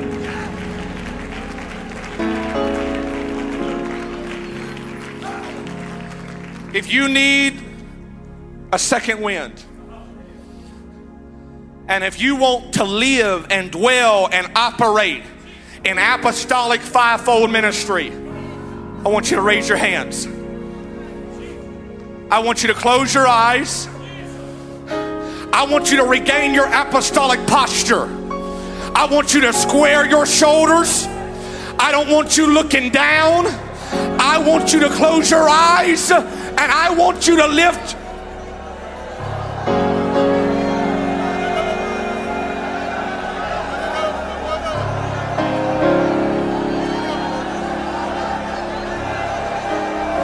Somebody lift your voice right now. Somebody lift your faith right now.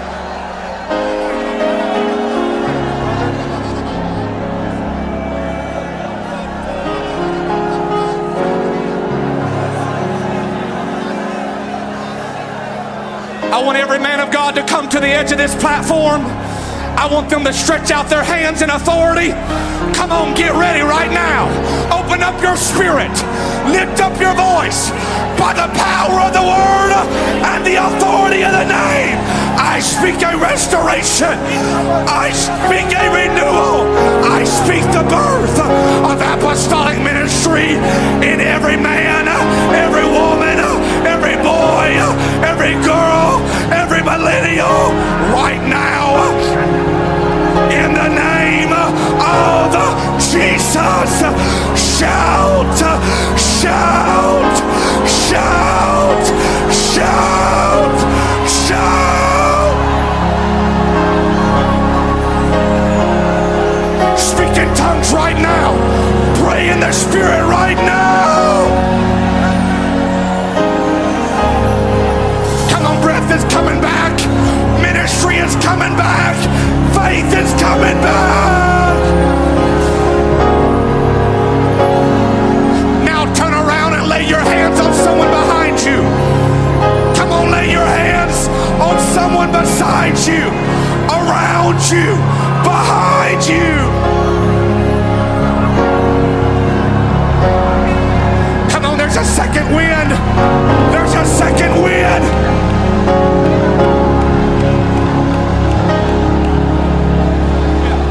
Come on, Jeff.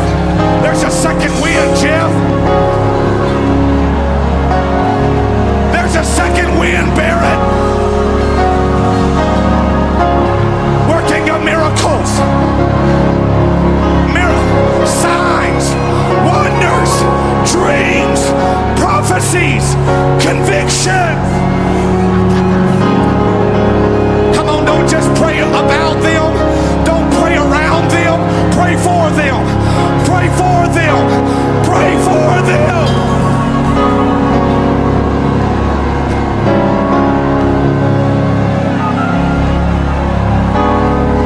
Come on, you used to be dead. You were slain. You were assassinated. But you're standing back up.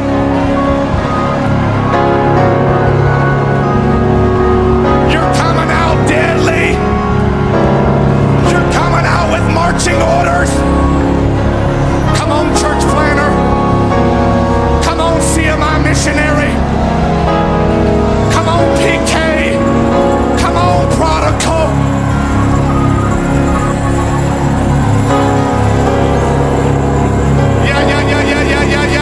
Yeah. Come on, the spirit of the prophet is subject to the prophet.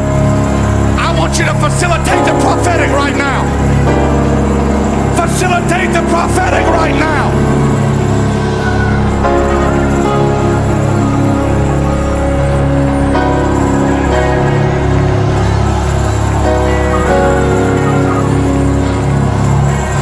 If you can hear it, you can stand up. If you can hear it, you can believe again. If you can hear it, you can pray again. If you can hear it. Come on, pray for somebody else. Pray for somebody else. You're a part of an army. You're a part of an army. You're a part of an army.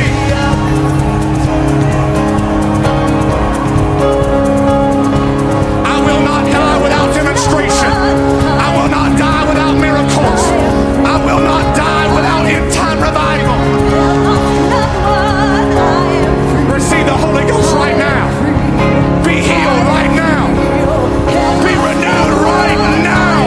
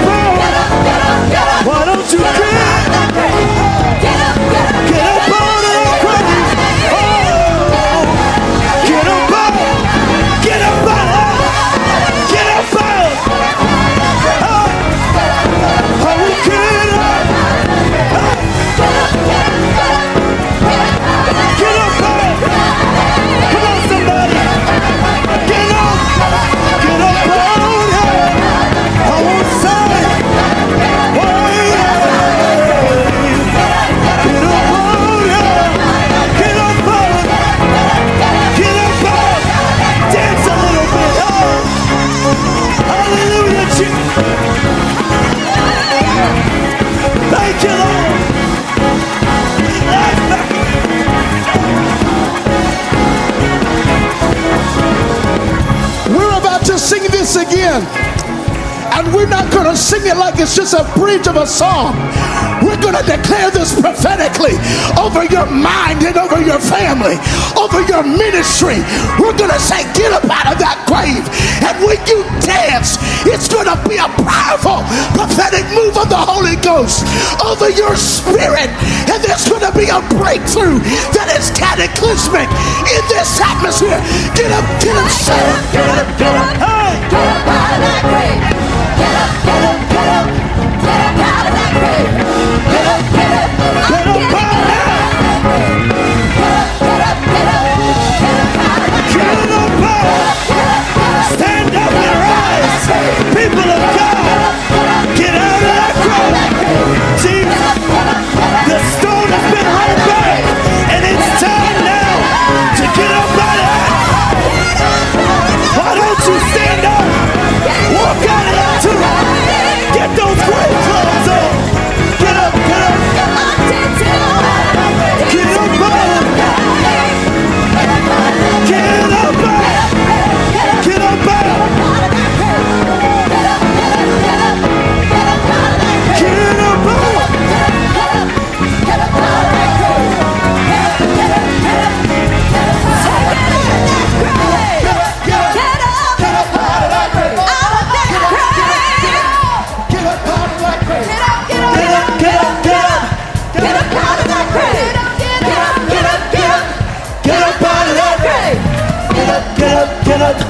Get up out of that grave.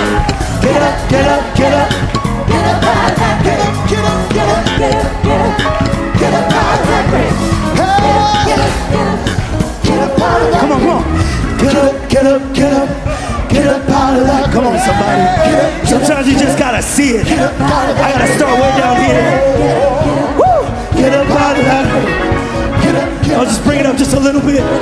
Bring it up. Get up, get up, get up. Get up out of that. Woo! See yourself rising up. And getting ready. Because we're getting ready. We're getting ready to run out of that too. Huh? Get up, get up, get up. Get up out of that.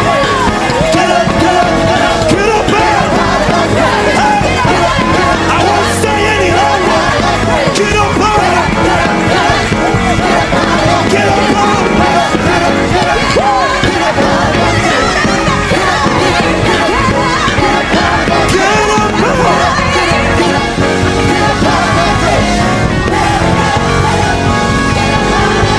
Dance, somebody dance for a minute. Hallelujah. Get up, get up, get up. Get up out of that grave. Get up, get up, get up. Get up out of that grave. Get up, get up. When I think about Jesus, what he said for me, when I think about Jesus, how he set me free, I will dance, dance, dance, dance, dance all night. All night. All night. When I think about Jesus, what he's done for me, when I think about Jesus, how he set me free, I can dance, dance, dance, dance, dance all night. All night. All night. All night. All night. All night. When I think about Jesus, what he's done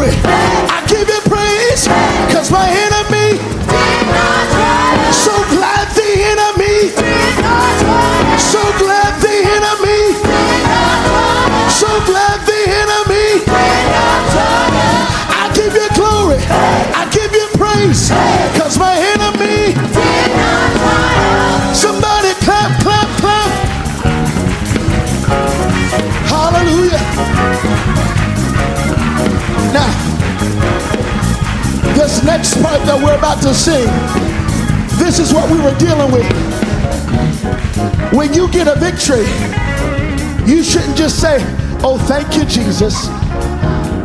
When God breaks you through, you shouldn't just recognize it and move on. But the Bible says, I'm going to rejoice with them that rejoice. I'm going to lift up a shout. I'm going to lift up a dance.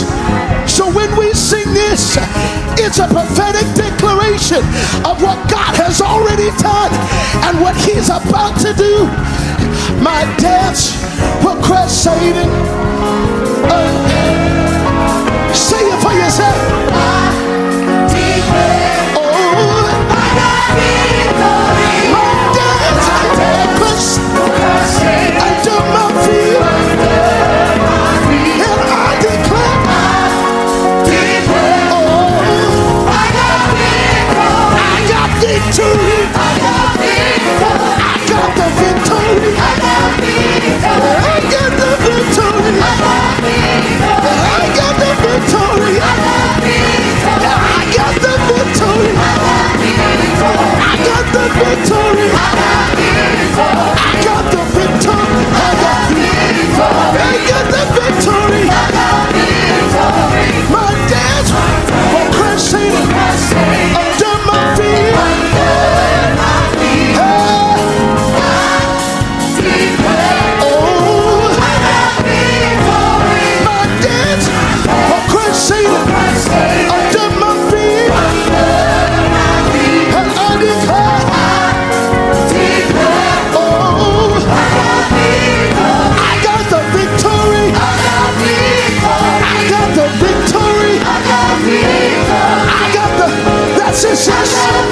That's it, sis. I got it. I got the victory.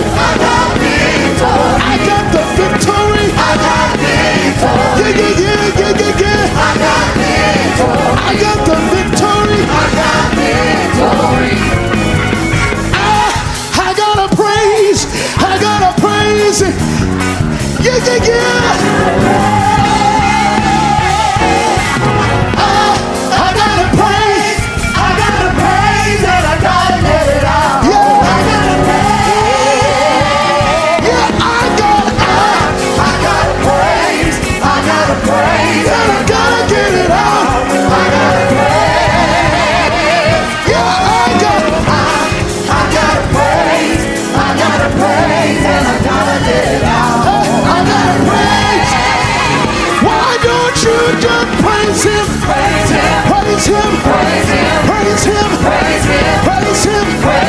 Give him glory. Give him honor. Lift him up. Lift him up. Lift him up. Glorify him. Lift him up. Praise him. Give him glory. Give him honor. Lift him up. Lift him up. Lift him up. Lift him up. Glorify him. Lift him up. Praise him. Praise him. Praise him. Praise him. Praise him. Praise him. Praise him. Praise him. Praise him. Praise him. Praise him. Praise him. 1, 2, ready.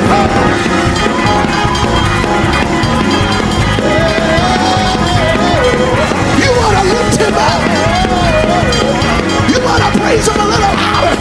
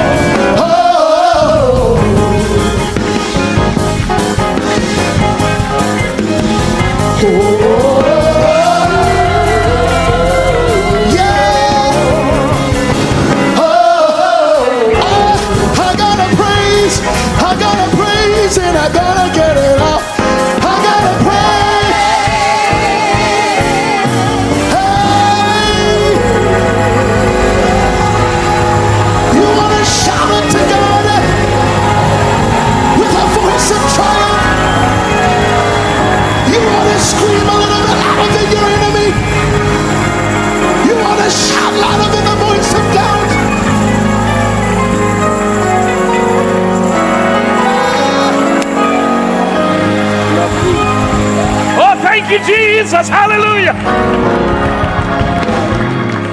A big part of this Wins Conference is equipping. So we're going to do something really unique right now. We're going to give you a 5-minute break. That's not the real unique part, although that is interesting. But then we're going to come back into the auditorium. We got something really great for you. And we're going to have a good time. So we'll give everybody 5 minutes and we'll come back. And we're going to have some equipping. And then after that, we've got lunch provided for everyone. So God bless you. 5 minutes and then come on back. God bless you in Jesus' name. Last year, we had a couple of panel discussions. And the feedback that we got from our Wins Conference last year was how much everyone enjoyed the panel discussions, because it was a chance to enjoy the inspiration of the power and the presence of God, but then to sort of unpack it through some practical things that we can share. And we have a great panel here. Evangelist Charles Robinette, who I'm sure most of you know, has been a part of many crusades overseas and in America. Brother Victor Jackson, that you heard this morning, an evangelist that has blessed many. Pastor Aaron Bounds pastors a great church in Zanesville, Ohio, and also is an evangelist, camp meeting speaker, and just a man that operates in faith and is an inspiration to all of us. And evangelist Chris Green, who's a big part of this conference being started. Some of these men we've been overseas with, had crusades. We wanted to bring that atmosphere to North America and to have it tailored toward the millennials and young ministers. And that was kind of the burden that started the conference last year. We saw through COVID that God could bless and anoint and give us some encouragement and enlightenment, even in the midst of an adverse environment. So that's kind of where we're going to start out. This year our theme is reconnect. We want to reconnect to God through prayer. We want to reconnect to church through service, and we want to reconnect to souls through evangelism. So that's a little bit about what we're going to talk about today, is reconnecting to souls through evangelism. And we're going to talk specifically about 3 different subjects. The first one being harvesting. Really, what does that look like during this season of pandemic and plagues? What does harvesting look like for the church? And then we're going to talk about impartation and talk about mentoring. So we're going to start out today by just putting a question out. Each of you can answer this however you, whatever you feel led to share. But, you know, when we talk about harvesting in this environment that we're in, you know, there's a scripture in the book of Acts, I believe it's chapter 16, that talks about how that the Lord fulfilled his promise to Abraham, that he'd make him a father of many nations. That was fulfilled when the children of Israel were in captivity, the 400 years they were in Egypt. In other words, God works his most powerful promises fulfilled in an adverse environment. Do you gentlemen see that this is where we are now as a church, though we're in this pandemic, that we shouldn't be in a defensive posture, that we should be aggressive in our evangelism? And if so, how do we do that in this season that we're in right now? I'll start with you, Brother Robinette. Well, praise the Lord, everybody. I am so excited about the hour that we are in as a church. I know that there has been some that have looked at what we're going through and tried to paint a negative picture of what's happening to the church, but I personally believe that God is positioning the church for an unprecedented global harvest. And what I mean by that is I do believe that we are getting ready to see billions be filled with the gift of the Holy Ghost, be baptized in Jesus' name, repent of their sins. I do believe that God is positioning us to be a mighty army that operates in the fivefold ministry and the gifts of the Spirit. And so all of this stuff that's been going on, what the devil's meant for evil, God has been just allowing to bring us out of our comfort zones and out from behind our 4 walls so that we can be this formidable, powerful, anointed, apostolic army that turns the world upside down in a very short period of time. Right. I don't believe that we have much time left. I believe that the billions that are going to be filled are going to happen. It's going to happen in a moment, in just a split second. There's going to be open doors all over the world. And so I'm really excited about where we are as a church. I'm not worried about it. I don't even want to talk about it. I hate to even say all the nonsense that's going on in the world. I feel like we have glorified too much that's going on in this world. Every time we talk about it, every time we rehearse it, every time we put a finger on it and say this did that. I think we ought to be talking about what God is getting ready to do, that in the last days saith God, I'm going to pour out of my Spirit upon all flesh. And so I'm really excited. And if you can't tell, I'm pumped about where we are as a church. And that is this that moment? Yeah, just do whatever you feel, man. And so I want. And are we saying the name too? Sure. Okay. And so I'm really excited about some of the things that are coming about right now for the church and for your generation. In times past, there have been great, mighty heroes of the faith. We can all call them by name. I don't want to do that right now, but we know who they are. They operated powerfully, but they operated individually. But in these last days, like these preachers talked about today, God is going to use you and anoint you to lay hands on the sick, and they're going to recover. And God is going to impart and equip you to be apostles, prophets, evangelists, pastors, teachers. And God is going to equip you to be those crusade team leaders and those crusade team members that see millions of souls get the Holy Ghost in one single service. And so Pastor Myers and Brother Green and a few other great men of God, Brother Galen Walters, have been meeting together talking about a plan that is going to be called Global Harvest in Motion. Right.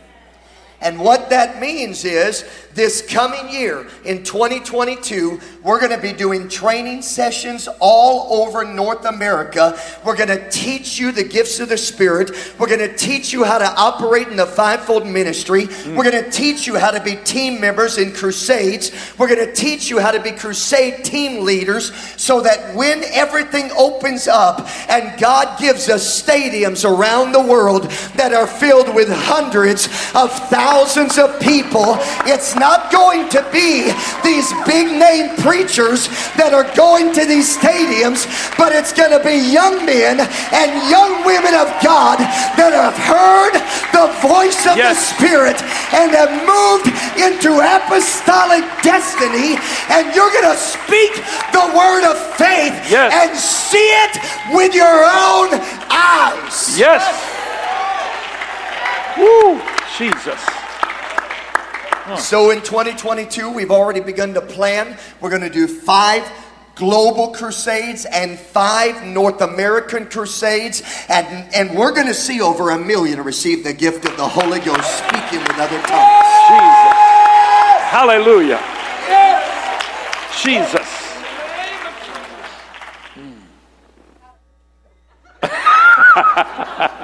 Brother Jackson. I would just like to say amen. Ditto. I agree. I'm behind it. I'm for it.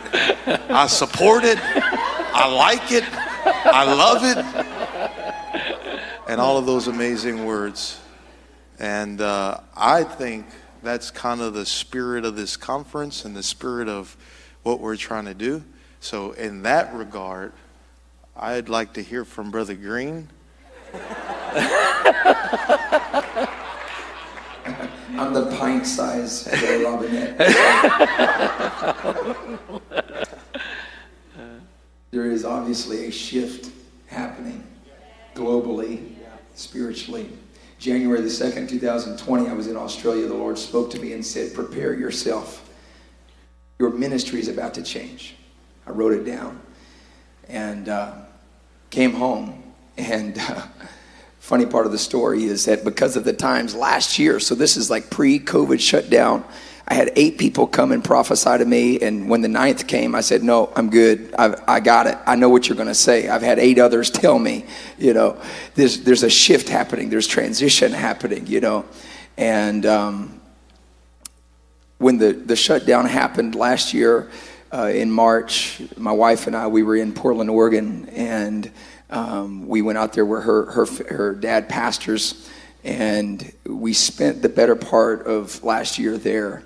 The Lord had spoke to me very, very directly and said that if you will seek me early, if you will seek me diligently, I'll tell you exactly what I want you to do. And so I began to seek God diligently, began to seek God early. And Hosea 5:15 says, in their affliction, they will seek me early. The word affliction translates to a tight place of distress. It's interesting that pressure causes us to seek God more fervently. And he says, in their affliction, they will seek God early. So I don't like the word early, so I looked it up in the Hebrew. I was praying it said before you go to bed or before noon. Early to me is 11 a.m. And I found out through study that early to God is an hour before sunrise. And I almost backslid when I found that out. An hour before sunrise. And it happened, to be daylight savings, and up in the north, the sun would rise at 5 and 5:30. So I'm thinking, dear Lord, I got to get up, 3:34, whatever. So anyways, I did this, and all the way jumping forward to August of last year, the Lord showed me in a vision. I remember I was so desperate. How many of you have been desperate? I was so desperate to know, God, what do you want me to do? I went into the church at 5 a.m. or so. It was Sunday morning, and I went up to the altar, and I said those. I didn't start with, I normally start with praise and repentance, and I'll read the word and have my routine. That day, I threw the routine out the window. I walked up to the altar, and I said, God, what do you want me to do? And for the next hour, I saw a vision of the church leaving the church, leaving the building, I should say, and going into the streets and going into the highways and into the hedges and reaching the lost. So I knew then, okay, this is what I'm going to do. But I thought, how? That's the next question. Right. In Matthew chapter 10, Jesus said, if you'll step out, you don't need to know how. My Spirit will tell you how to do it. Matthew 10, he says, you'll be arrested and brought before the council. You'll be beaten and rejected for my name's sake. He said, don't worry about what you will say or how you will do it. If you just go, my Spirit will lead the way. And I was twiddling my thumbs and wondering, but what am I was in Portland where the murder rate had jumped up 1,600%. I mean, 50% is a lot. It was 1,600%. Over 130 straight days of riots and bombings, and it's going on again right now in Portland, and this is where we were. I'm thinking, well, what can I do out there during this adverse environment? Right. And so I just kind of kept sitting there and mapping and blueprinting and planning. And we can plan too long because we're afraid of failure and rejection. Yeah, that's right. The only plan Jesus gave Peter to do something that no one else had ever done except God himself, walking on water, was one word: come. Come. He didn't sit there and get his calculator out and, his little whatever. I mean, he just jumped out of the boat and started doing it, And at some point, we've got to stop planning it and start doing it. Do it. Not afraid of failure. Because watch, I'm going to preach my sermon right now that I was supposed to preach tonight. Just act like you didn't hear this tonight. Why would we be afraid of failure when Jesus prophesied we would fail? Why would we be afraid of rejection when Jesus prophesied we would be rejected? He said, you're going to go out there and they're going to hate you, reject you, kill you. According to our standards, that's failure, because we only determine success by the results. When Jesus determined success by the reach of the church. We determine success by how many people come to church. Jesus determined success by how many people in the church go to the world. While we say, okay. And so here I am planning. And here comes your buddy, Sean Foyt. They're not really buddies, but there was a connection there, right? He came after you. Okay.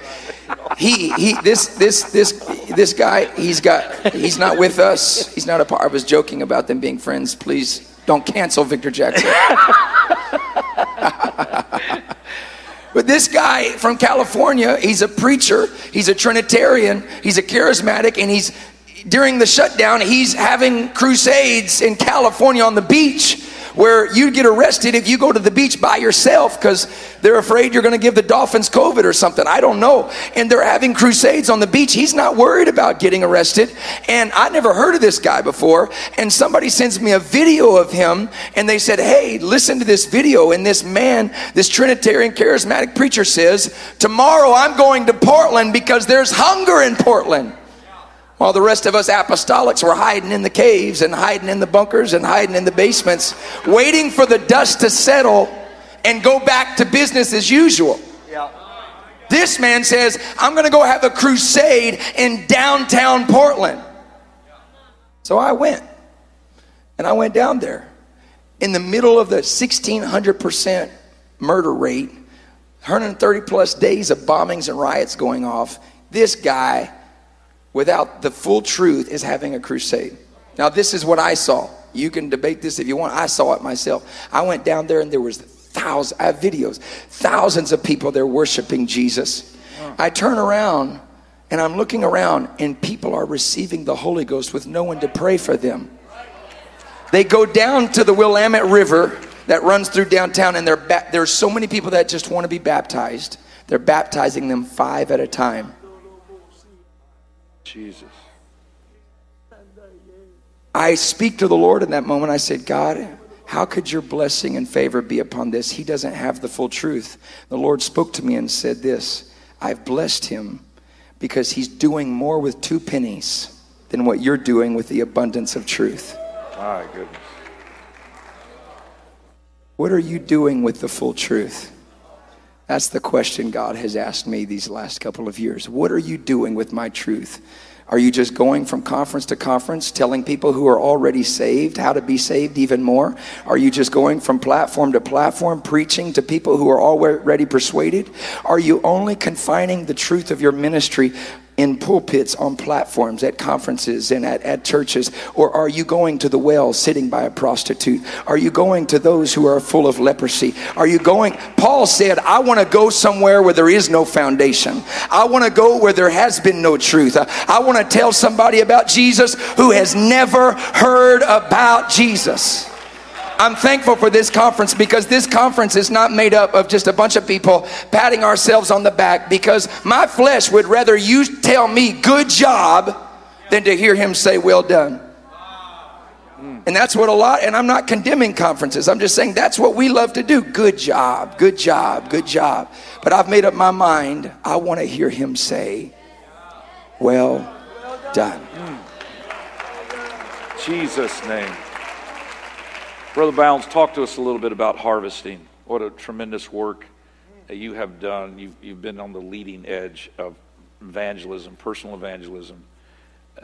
This unique time that we're in, is it a season that God's calling us to ramp up our personal evangelism? If so, how do we do that? I think that you have to be willing to fail. And Elisha told Gehazi, he said, take my staff to the great woman's house and lay it on the boy that was dead in the chamber. She had placed him there. And Gehazi runs ahead and lays the staff on the boy, and he follows behind. When the prophet and the mother get there, and Gehazi comes out, and it didn't work. Matter of fact, you won't find any place in Scripture where the method of laying the staff on somebody had ever been done before. And he failed at that method of trying to resurrect and see a miracle. So he didn't give up. You know what he did? He laid nose to nose, eye to eye, hand to hand, feet to feet on that dead boy. And the boy came alive. And the reason he did that is because his father in the gospel, he called him Father. The prophet Elijah had told him of a moment that there was in the Zarephath woman that the boy had died, and he had laid nose to nose, eye to eye, hand to hand, foot to foot. And it was a method that the elder had used, and he tried it, and it worked. And the point I say to you is that he was willing to try new methods in a modern world to see miracles take place. He was willing to fail, but he wouldn't give up if it failed. And when you're launching out trying to do something that maybe the last generation didn't do, you're going to try new methods, and sometimes they're going to fall. Sometimes it's not going to work. And I'd say this to you today is you can't be so precise in your planning that you stretch out so long in your planning that you miss the moment of the miracle because you want the method to be perfect. I'm willing to fail, but I'm not going to live in regret because souls are in the balance. I was traveling from a quiz tournament, and I want you to look at your neighbor and say, you got to be willing to fail. You got to be willing to fail. I can't tell you how many people I've invited to church and they didn't come. How many Bible studies I've taught and they didn't see it. I can't tell you how many times I've laid hands on somebody, they weren't healed or filled. But you don't stop because it didn't work out the way you thought it was going to work out. The soul was worth trying again and getting up again. I've planted churches that do not exist. But I've also planted churches that are thriving now and are planting churches. You can't base what you do on whether you're going to fail or not. You got to base what you're going to do when there's a harvest that's ready to be reaped right now, and I'm going to do whatever I can to reach them.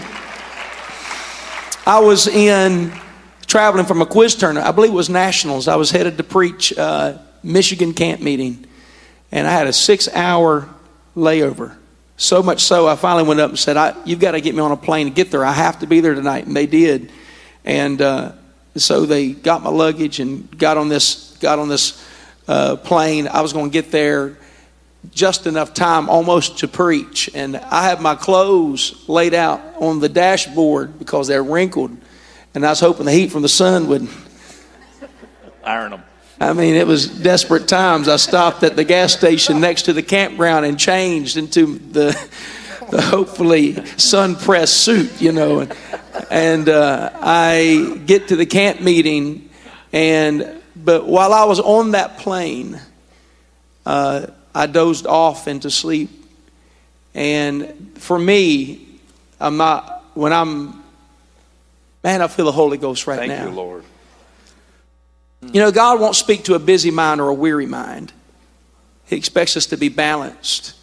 And I've learned that there's moments that when you're not asleep, but you're awake, but sort of not asleep. It's a place of rest. That I call it my mail slot, that God inserts a word. And it was at that moment, Brother Robinette, that God showed me a vision. I saw a field while I was on that plane. I closed my eyes and I saw a field as big as you could imagine. It was a wheat field. And I looked, it was very large harvest field. But when I began to look very close, I could see that it was heads of individual people. That God was showing me the harvest is ready now. I came into the camp meeting. I was so glad that Brother Judd and Tupelo Children's Mission was doing the presentation. Because that meant I didn't have to preach right yet. Literally walked in, went on the pulpit, and I'm just glad I made it. And then they introduced me, and I stepped to the pulpit. When I stepped to the pulpit, the Holy Ghost wouldn't let me preach. I started prophesying. And I said, the Lord showed me a vision today, and it was a field, and I told exactly what I told you. And I said, and God said, the time is now. The time is now. I'm telling you, I couldn't move on to preach. I just stopped. The time is now. The Holy Ghost broke out. People began to run the altar. When I got off this platform and turned around and I looked, the screen of the theme of their camp meeting was the picture that was the vision I had on the plane. And it said on the screen, the time is now. And I say to you, is you've got to try. You've got to try. They're going to be lost if you don't try. There's a pastor in the room thinking about planting a church. You just need to try it. Learn as you go, but don't wait until you got everything in order. I maybe operate a little bit different, but I'm willing to trip and fall on my face, but I'm going to fall forward in the motion of trying to reach that city, trying to reach the harvest. I do feel something. I want you to lift your hands and say, God, give me the faith to try.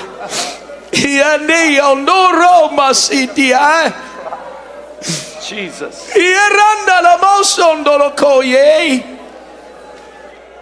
Hallelujah.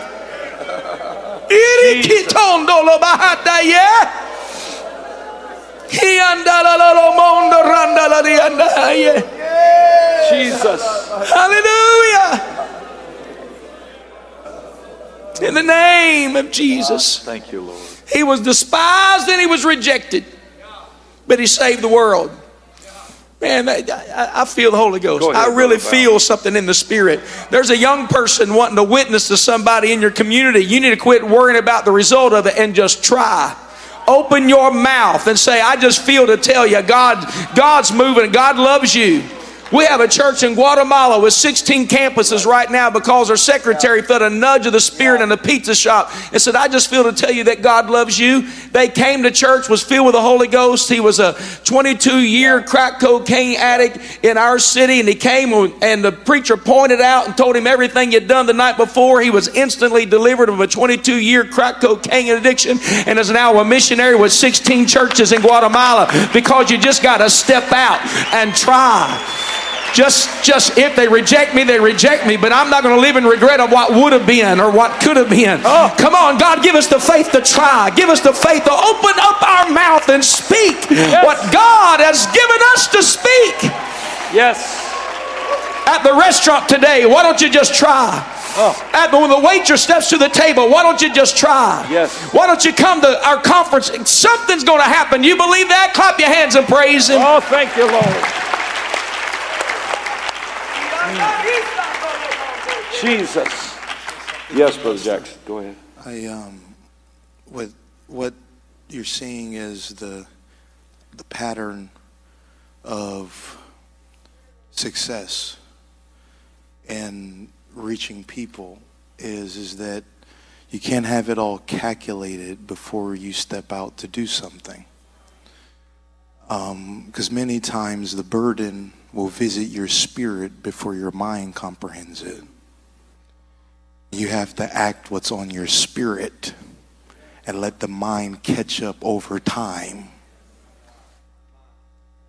Just telling you, that's how it works. I remember whenever I got into church, because what these men of God are speaking is so crucial and vital, and if you can get it, that concept of stepping out on the water, stepping out.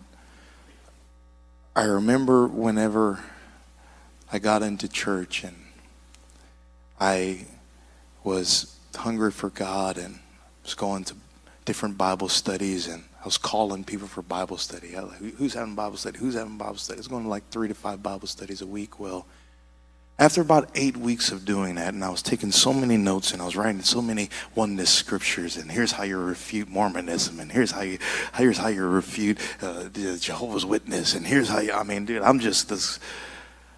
After about 8 weeks, and the Lord started dealing with me, He says, I want you to teach a Bible study. I'm like, God, I'm only in church 8 weeks. And at that time, I didn't know who Elijah was. I didn't know who Elisha was. I didn't know who the prophets were. But I knew the doctrine. I knew Acts 2:38. I knew the gospel. And He said, I want you to share my gospel. I want you to start teaching Bible studies. And so I was like, oh, okay, Lord. Here we go. Whatever that means. And so I remember I got my, I knew it's always good if you have a Bible study, it's always good to have some snacks. That was it. Snacks. So I was like, okay, I got a good start here. I got some snacks. I had invited people, hey, having a Bible study, got some snacks, I got my little dorm room set up, had like 15 Bibles set it out on the table.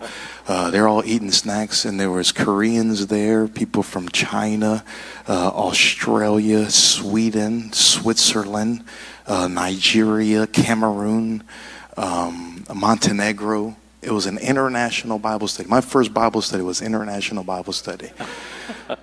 And at this time, I don't even really, the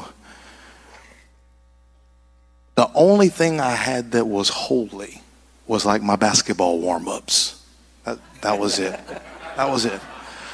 Because every day I wore a tank top, Jordan shorts, Jordan slippers, Jordan socks, Jordan headband.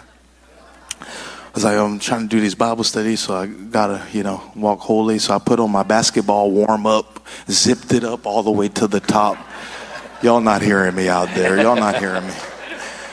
And I was sweating, y'all. Come on, somebody. It was May. And what I did is I printed out. I didn't know I didn't know what to do. I just knew I had a burden to reach. So I know I don't know all the scriptures. So what I did was I printed out these printouts, like these Search for Truth printouts. So I got like 15 printouts. There's about 3 to 5 people from the church. They were there to just encourage me. Like, oh, bless them, Lord, bless them. They knew I was going to be terrible. Come on, somebody. They're like, we're just here for support, And I got up, and my first Bible study, I was just like, God is good, right? All right, awesome. Oh, man. Oh, snacks were, yeah. Oh, man. Oh, that's great. Well, we're gonna,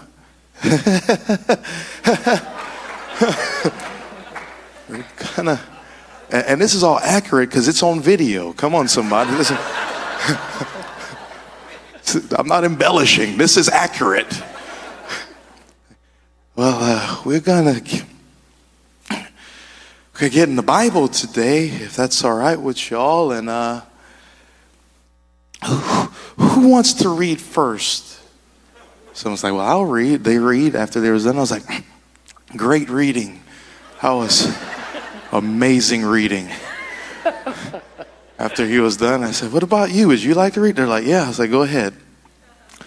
Oh, incredible. Wow. I'll read this part. I read, and then after reading for a while like that, there was a question at the end that said, have you been baptized? So I was like, who wants to read that question? I was like, huh? So, have you been baptized in Jesus' name? And I was like, I have. How about you guys? And they're like, well, someone's like, well, I haven't. Well, according to what we just read together, you should probably do that. He's like, okay, when can I get baptized? A bunch of stumbling, a bunch of failure, a bunch of not having it together. I just had a burden. Wasn't perfect.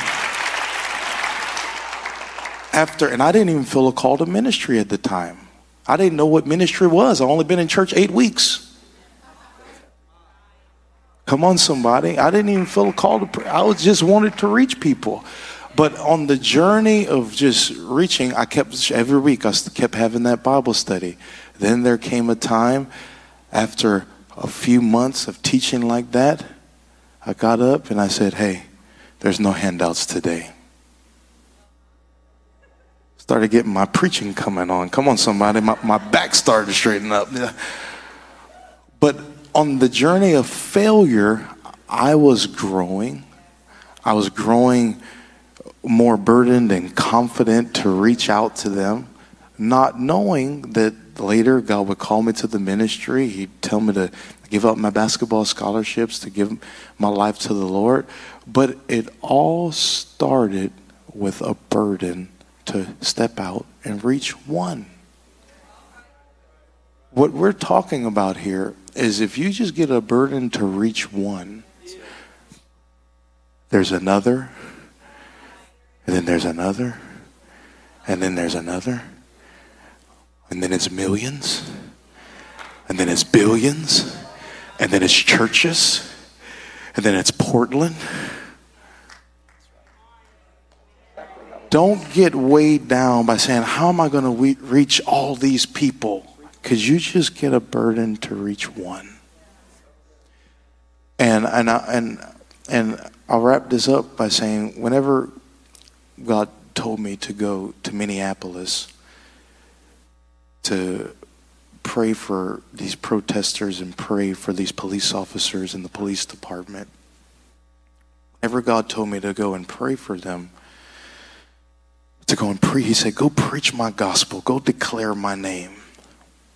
Now, I didn't know, he just said go. I didn't know how that was going to look. I was like, okay, should I give out Bibles? Should I get some donuts? Should I get some coffee? He's like, you'll figure it out. Just go. When my wife heard about it, she went straight into intercession. She started praying because that was the first day that the curfew was there. At 8 o'clock, National Guard came in. My wife just went into prayer, and I was about to pace back and forth and pray with her. I prayed literally for 5 seconds, and the Lord said, stop praying and go. He said, you've been praying, you've been in church services you've been in altar calls all year. This is not the time for another prayer meeting. This is the time to do something. And I'm afraid we get locked in our prayer closets. And we cry and we pray and we get locked in these altar calls. And we cry and we pray, and that's necessary. But when we're done praying, we got to get up and go do something. Amen. And I didn't know what I was going to do. I just showed up and saw one person, prayed for one person, saw another person, prayed for another person, saw a doctor, prayed for a doctor. Next thing you know, there were no preachers preaching out in the streets, but there were some churches that were serving food. Went up to one of those churches and said, hey, y'all need prayer? Had me lay hands on that denominational pastor and his whole congregation. Met so many people. But my desire was not to reach a lot of people there. It was just, can I just reach one?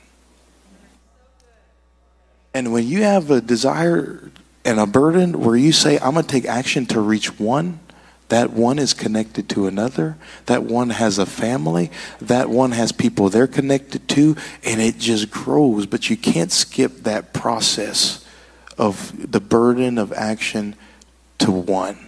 And that is a burden to reach, but also what's going to happen is your ministry, your life, your gifting is going to expand because now God can trust you with more. He doesn't just give more for you to dump it into yourself. I told somebody the other day, what good is an anointing if you waste it on yourself? Wow. What good is an anointing if you waste it on yourself? The anointing is divine enablement to do something. But what good is it to come every service and I'm anointed, I'm anointed, I'm anointed, I'm anointed, I'm anointed, I'm anointed. And you're not releasing it into a broken soul. So do something. You're going to fail. I failed. I still fail reaching people. People say no. People look at me crazy. Come on, somebody. But you know what? I rejoice. At least I'm trying because I got a burden. And that's what we want you to get today. Amen. It's so good. Brother Robinette, I was thinking as Brother Jackson was talking how Philip left that great revival in Samaria to reach one person in the desert. What do you say to people that we have a burden to reach others? We know it's part of our responsibility as disciples and Christians, but we're not a Victor Jackson or an Aaron Bounds. Talk a little bit about impartation. You spoke a prophetic word before this conference about such as I have, give I unto thee. How do we take that impartation of what God's given us and turn it into understanding that God's got a calling for us, who we are as individuals? Yes, sir. Well, number one, we're all called to win souls. So that's not even debatable. It's not something we should question. It's not my personality. I forget who said it today. God didn't call us to a personality. That's not what God's calling is, personality. So He's called us to win souls. And I remember the very first Bible study I ever taught And I was talking to Brother Galen Walters about this yesterday, and I didn't even know he was the author of the Bible study that I taught. But I had received the gift of the Holy Ghost at 14 years old, and my pastor, Bill Nix, he always told us, everybody can go teach a Bible study. Everybody go teach a Bible study. Everybody knock a door. Everybody win a soul. And so when I got the Holy Ghost, I just thought that's what we do. We just go teach a Bible study. That made sense because the pastor said so. And so I took this old Bible study into his marvelous light, a little 30-minute Bible study. I was 14. I was pushing grocery carts at Myers. And on my lunch break, I stood up in the lunchroom and I opened up this Bible study into his marvelous light. And I started teaching my colleagues without their permission. And I'm pretty sure, thank God, it was not a social media generation, because if anybody had a video of that lesson, I'm pretty sure it was a nightmare. And I was sweating. I was sweating through my little yellow, whatever you call that thing, so nobody hit me while I was pushing carts. And I was, my hazard vest, I was out. It was a hazardous experience for sure. And I was teaching this into his marvelous light Bible study, a 30-minute Bible study that I completed in 5 minutes. And when I finished, all of a sudden somebody said, I want to be baptized in Jesus' name. And then another lifted their hand and said, I'd like to be baptized in Jesus' name. And on my lunch break, I called my youth pastor, who was Scott Sistrunk, and I said, Brother Sistrunk, we're right down the road from the church. I don't have a car, I don't have a license, but I've got colleagues that we've got to be baptized in less than 30 minutes. I said, come pick us up at the Myers there on Carpenter Road, and we'll be standing out front in our hazard vest, ready to be baptized in Jesus' name. And so Scott Sistrunk picked us up in his car, sped like a speed demon to the church at 6400 Textile Road, baptized my colleagues in Jesus' name. They came out of the water speaking in tongues. We put our hazard vests back on, ran back to Myers, and went back to work. But nobody taught me to teach a Bible study. I wasn't worried about what anybody thought. I just knew the Holy Ghost was good enough for me, and it's got to be good enough for the world. Baptism in Jesus' name was good enough for me. It's got to be good enough for somebody else. And so without any training, I just did it. I just did what my pastor said. I believed in my man of God, and he said I could teach a Bible study, and he said I could win a soul. And so I just took what was in my hands into his marvelous light and took an experience that I didn't even understand yet and went to work and started teaching Bible studies. And you know, the same thing happened when I joined the military. When I got in the military, I was 18 years old when I joined the military. 19 when I got stationed in my first duty assignment in Germany, and got to meet Heidi Urshan, and we got to be her youth pastor for a season. And then God fixed all of the mistakes we made and gave her better leaders, and that was a great thing. But we got to be there in Germany, and I remember Brother Enos was always about winning every soldier. You got to win the soldiers, win the bases, win those preaching points on other bases that are. And I remember going to work, and I was a police officer in the military, and I would tell my partner, "You drive today." And while he would drive, I would pull out into his marvelous light. And at 19 years old, I started teaching into his marvelous light to every single soldier in my unit. And in less than a year, we baptized over 30 of my colleagues in the military, my fellow soldiers, baptize them in the only saving name of Jesus Christ. We would get off duty, go straight to the church in Landstuhl, Germany, and baptize them in Jesus' name, and they'd come up out of the water speaking with other tongues. And I'm just telling somebody, you don't have to have an education, you don't have to go to Bible school to do this. All you gotta have is the power of God that's flowing through your veins, and the word that you heard in the Spirit that said go. And if you will go and teach and preach, yes, Jesus, you'll win every single person you teach a Bible study to. Brother Green, impartation. How do we, it was mentioned earlier today about David, and the Bible said when kings went to battle, David stayed home. And yet the Bible says that we are kings and priests. We know that we are called to go to battle. And what all of these men are talking about is they accepted the assignment to go to battle, to fight for individual souls. What's the common denominator here? Passion, burden. But none of us started in a pulpit. We started by stepping out in faith and teaching Bible studies. How do we, on a practical level, unpack harvesting from the standpoint of imparting what has been given to us to others? As I mentioned earlier, when Peter was in the boat, he said, Jesus, if that's you, invite me to come to you walking on the water. Jesus just said, come. What he didn't say is he didn't tell him how he was going to avoid failure. He didn't say, come to me, but make sure you keep your eyes on me. Make sure you don't turn your head to the side. He didn't give him all these details. He just said, come. You follow this pattern of the teaching of Jesus, Matthew 10, Mark 16, Luke 10, Jesus just simply said, go, go, go, go. As we were having, a service this morning that was unparalleled to any other services that you could have had.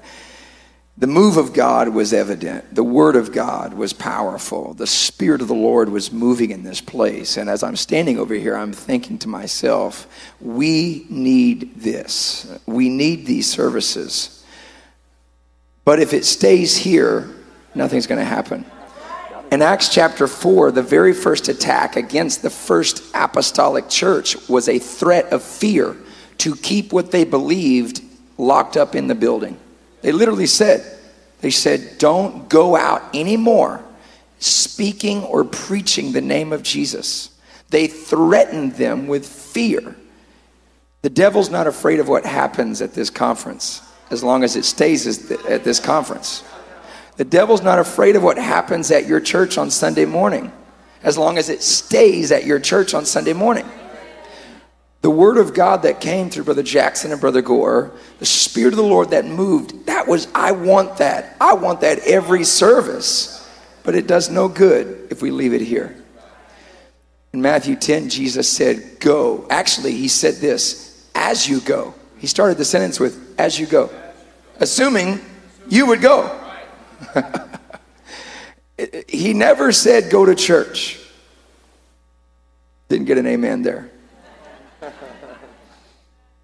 In fact, in his very last sermon, before he ascended into heaven, he said the opposite of go to church. He said, go to the world.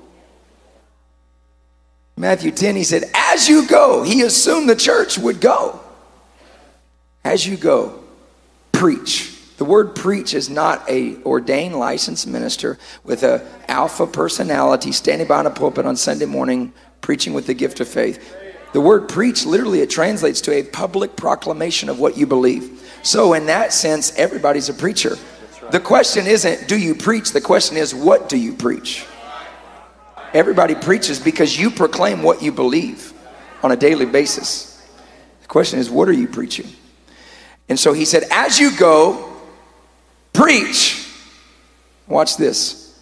The equation equals you will heal the sick, you will cleanse the lepers, you will raise the dead, and you will cast out devils.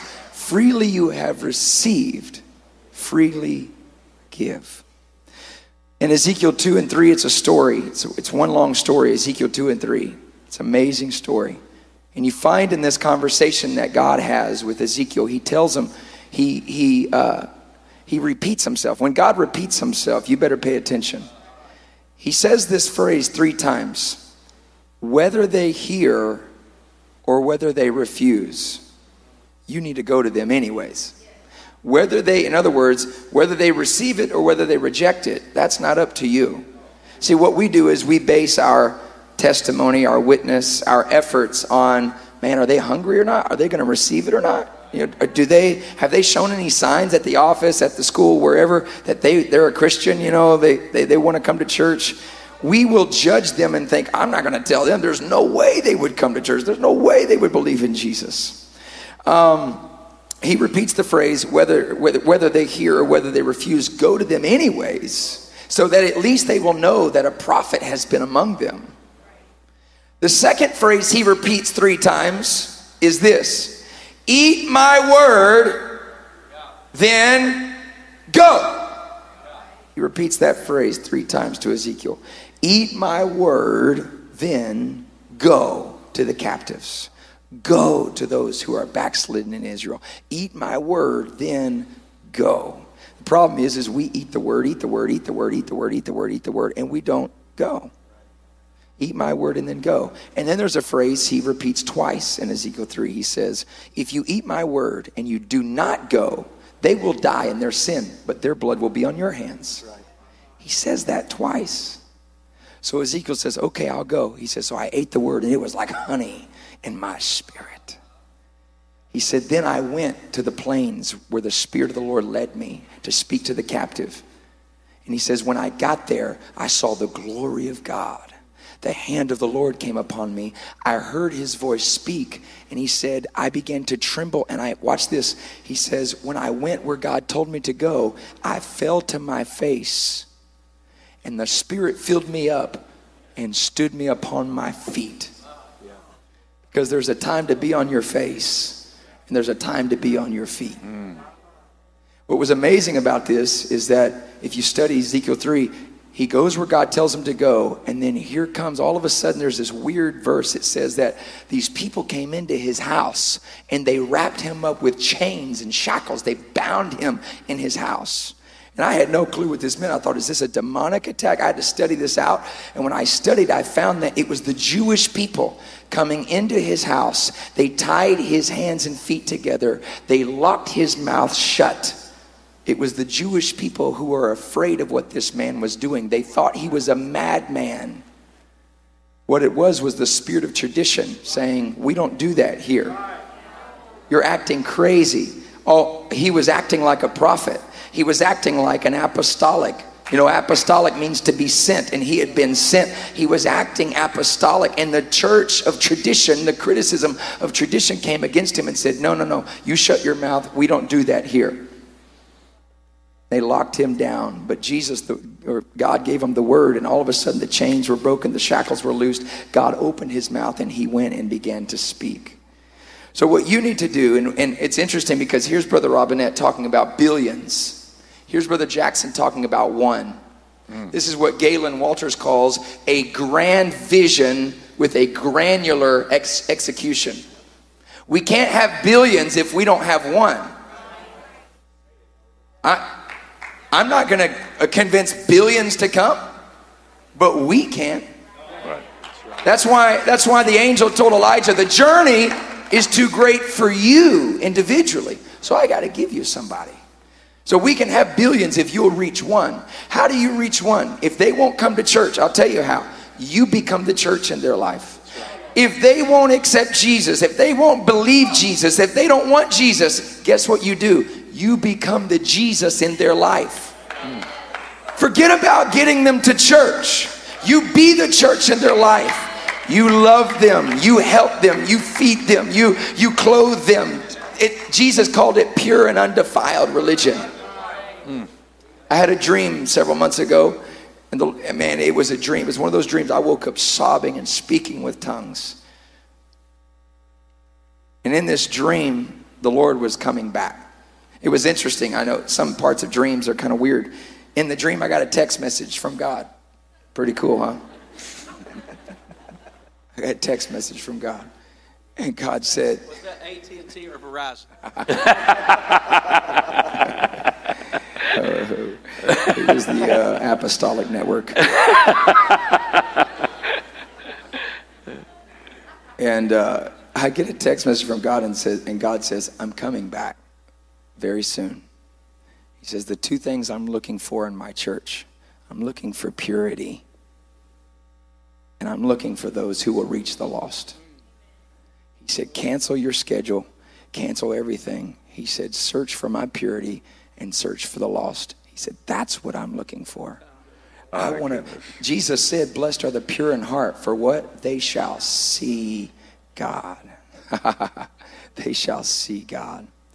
So in the question, I don't know if I've answered the question, but this is as basic as I would put it, okay? The bridge from where they are to where they need to be is your relationship with them. That's how you reach the harvest, is you build the bridge. Do you know Romans 8, it says, praying in the Spirit, allowing the Spirit to make what?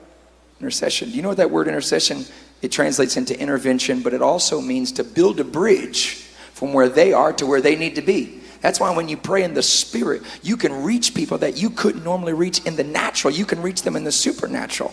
So the way that we reach the harvest is we become the bridge to where they are to where they need to be. The greatest bridge that was ever built, it's called Calvary. We couldn't get here without Jesus interceding on our behalf and building the bridge from where we were in darkness into his marvelous light. So I told somebody, okay, I'm going too long. I told somebody, a youth pastor, he called me, he said, man, he said, help me to know what to do because we're having like 30 new, they run about, I don't know, 15 or so young people in their youth group. He said, every Friday night we're having between 30 and 40 people come to our youth service all of a sudden. And he said, it's a bunch of basketball players, people that want to play basketball, but we make them come to the devotion and the little youth service we have and then go play basketball in the gym. And he said, they've been coming for months. And I said, okay, what are you doing to get them to church? He said, well, that's the problem. They don't want to go to church. They just want to play basketball. I said, right. That's all they want to do. You're right. They're coming to play basketball. But you're supposed to build the bridge from basketball to the altar. And he said, well, how do I do that? I said, Tuesday night, fajita night. Taco Tuesday. He's like, what are you talking about, Taco Tuesday? I said, they don't want to come to church, but they'll come get tacos on Tuesday at your house. He said, well, what do I do? I said, this is what you do. I said, you tell them, those young men, they're hungry and they don't have money.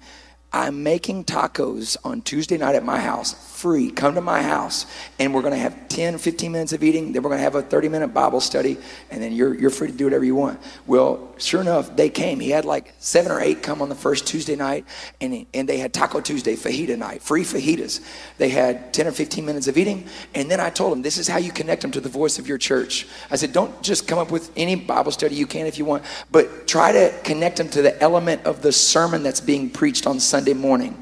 So you're connecting them to the voice of your pastor without them even knowing it. So your pastor preached on Luke 15, the prodigal son. Okay, Tuesday night, I'm going to give them a Bible study about the prodigal son.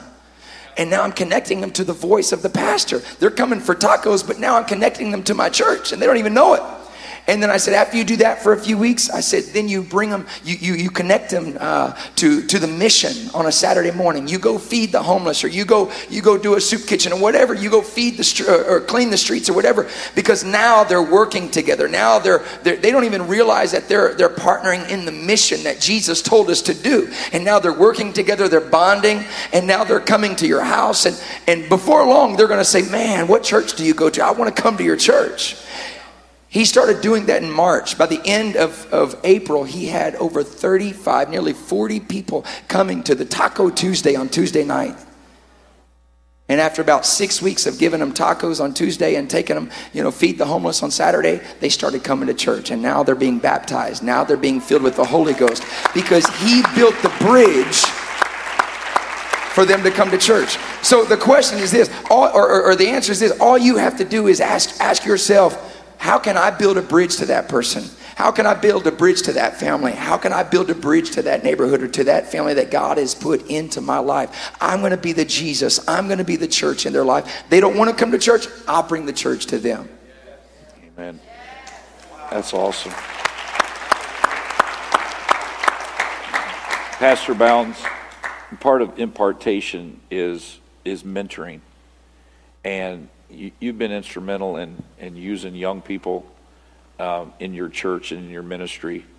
Talk to us a little bit about mentoring and how we can not just witness to others, but literally duplicate ourselves. I'll give this example. I'll never forget being a young PK teenager wanting to do something for God, didn't know what it would be. At a campground in West Virginia. I see some dear friends here from the great state of West Virginia. Amen. Almost heaven, West Virginia. But I'll never forget as a young teenager we had a choir loft, is where the youth said if the sanctuary was filled. So the preacher would have to preach to the audience and turn around and preach to the youth at the camp. It's a little bit different. But I remember this preacher preaching there. And he was a masterful preacher. He would come in late for church. But he was masterful. And then he would leave early. And I remember at the end of that week thinking to myself as a young teenager, I could never be as good as him. I could never be that. It was a few years later that there was a preacher that came and he preached equally, maybe even better. But in the altar service, I'd feel his hand on my head. Lingered in the altar. Learned my name. Playing basketball one day, I turned around and there he was standing there in blue jeans and a t-shirt. And he was on the basketball court with us at a youth camp. And I remember thinking to myself, maybe I could become like him. Because he allowed himself to become attainable. Connected, involved, and plugged in. His name was Scott Graham, by the way. And it inspired me more than you could ever imagine. You know, there's this word in the scripture that's very, very powerful. It's the word with. With God, all things are possible. And we are buried with him by baptism into death. Like as Christ was raised. It's the power of with. I was trying to get my boy to exercise, and I'd say, you need to do this many push-ups a day. And I'd ask him, did you get your push-ups done? And, it was a battle. It was not until, and Sawyer, this is Sawyer's hero right here. But it wasn't until I got down and started doing push-ups with him. Right. Help me, Jesus. When he says, Dad, will you wake me up at 20 after 5 and take me to the gym in the morning? I have to remember it's with. Amen. Ministry's not about having them to do. It's having them to work along with you. My dad was great at this. He believed in the power of with, that if you're going to the hospital, take a young preacher with you. If you're teaching a Bible study, I learned to teach on Bible studies by listening to my dad. I listened to my dad. He didn't know that I was there sometimes. I would sit and my dad taught so many home Bible studies that there was a path from the back door that went into the kitchen to the dining room table.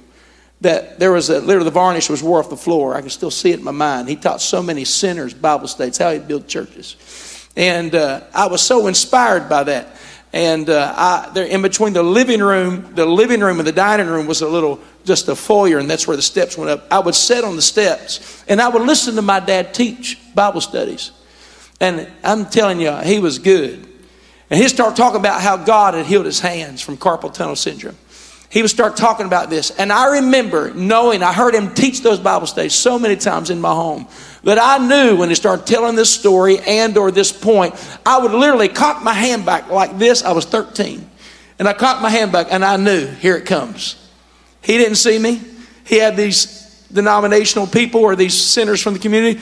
And he would tell that story and the Holy Ghost would fall. And I'd hear him go,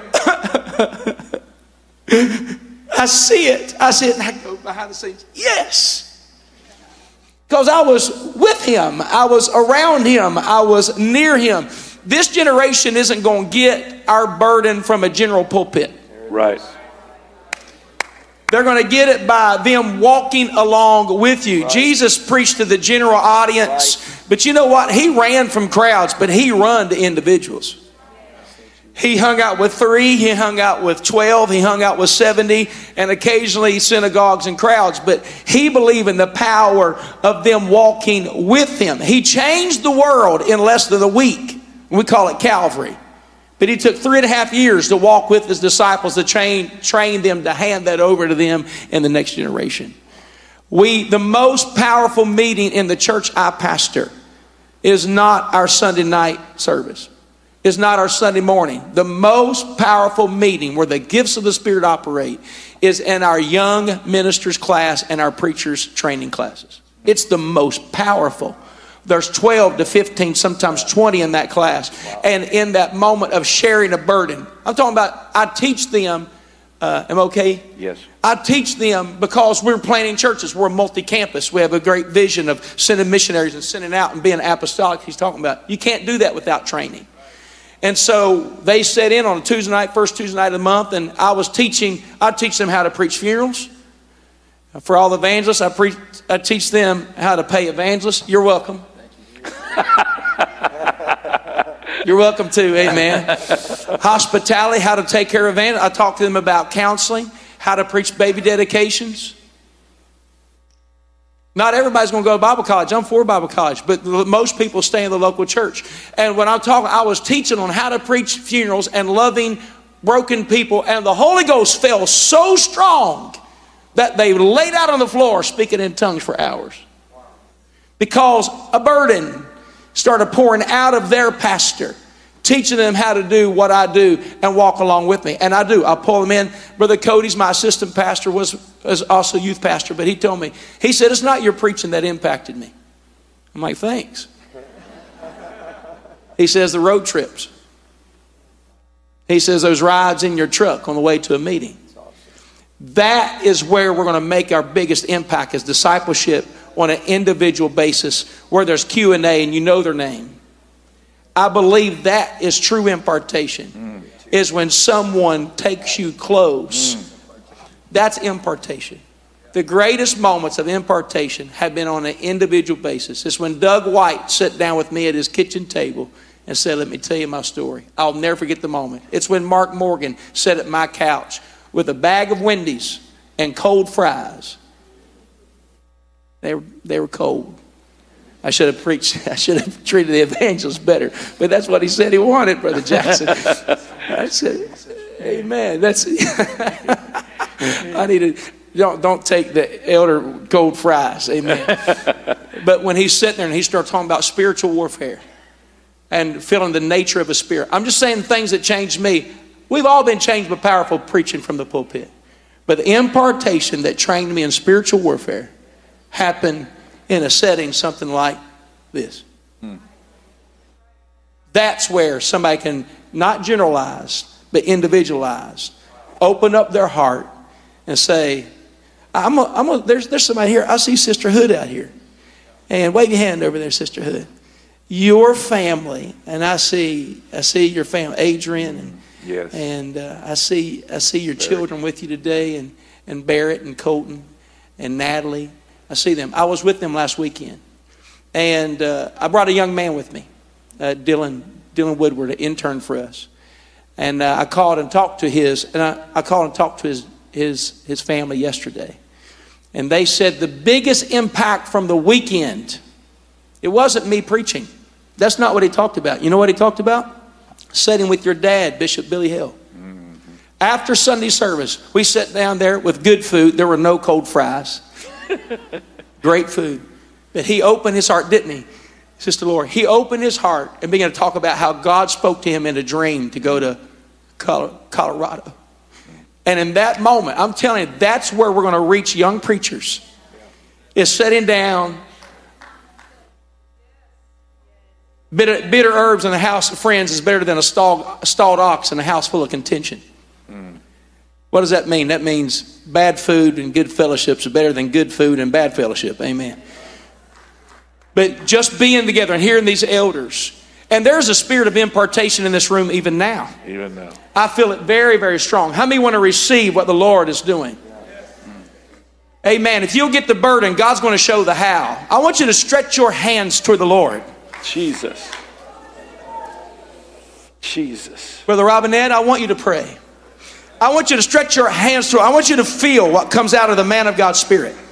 Come on, open your hand, open your heart. I want you to pull your spirit open and open your spirit and receive something from the Lord. Pray for us. By the authority of the Word of God and by the power of the name of Jesus Christ, such as I have, Jesus. give I unto thee. Jesus. In the name of Jesus Christ. Receive it now. Jesus. Receive it now. Receive it now. In the name of Jesus Christ. Italaboshata. Hallelujah. Imandoloboshai. Ikayatalabosha. Iandolobosiatolobosha. In the name of Jesus. Ikayatalabosha.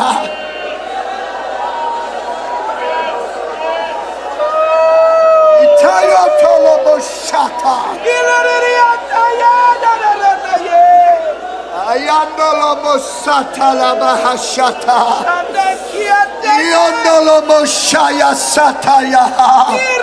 Ikalobosio tolobosha.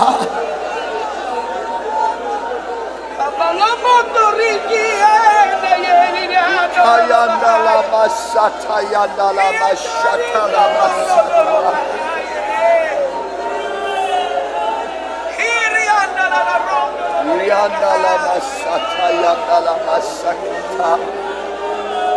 Jesus.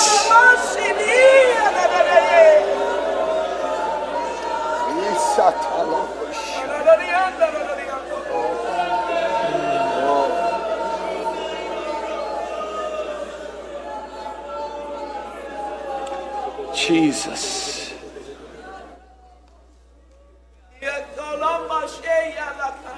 Jesus. Hallelujah, hallelujah. Jesus.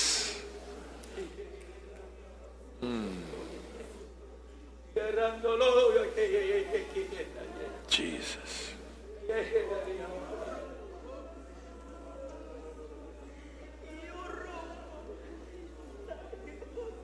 Speak to us, Lord.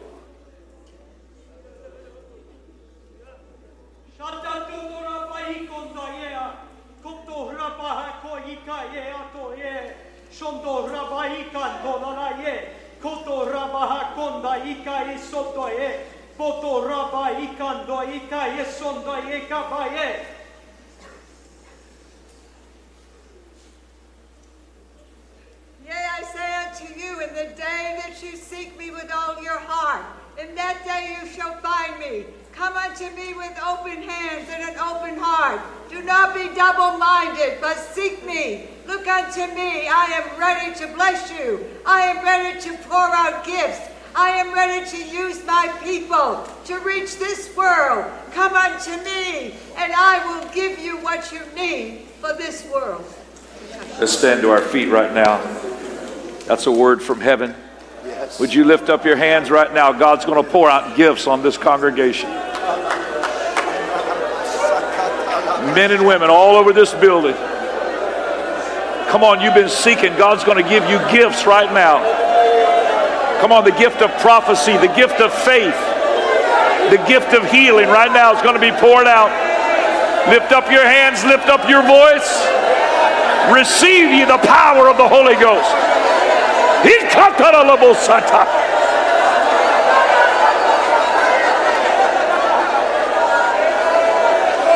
In the name of Jesus.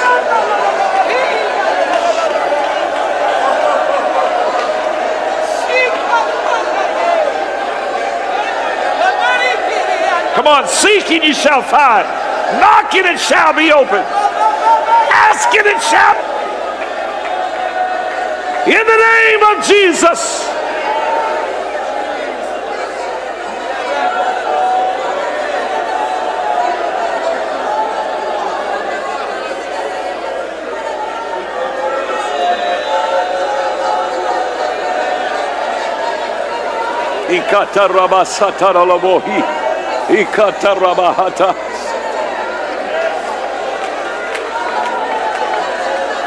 Come on, reach over and pray for the person next to you. If you've got the gift of the Holy Ghost, you can pray. Come on, God will give you the gifts of the Spirit right now. In the name of Jesus, I receive it. Hallelujah.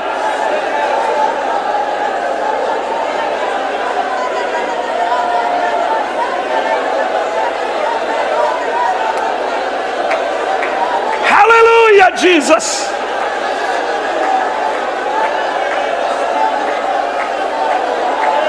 That's the Holy Ghost.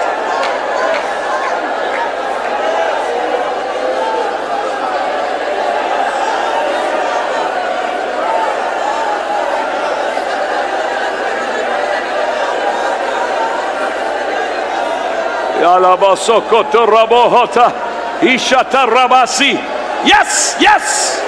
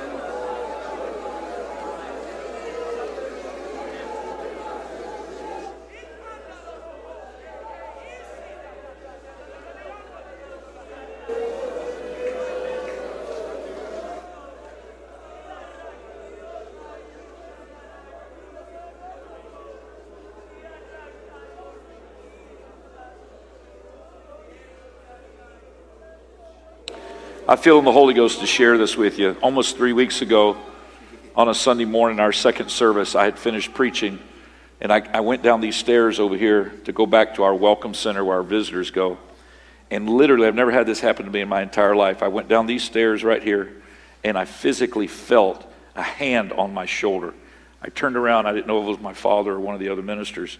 And there was no one by me, and I physically felt a hand on my shoulder. I felt it pressed down.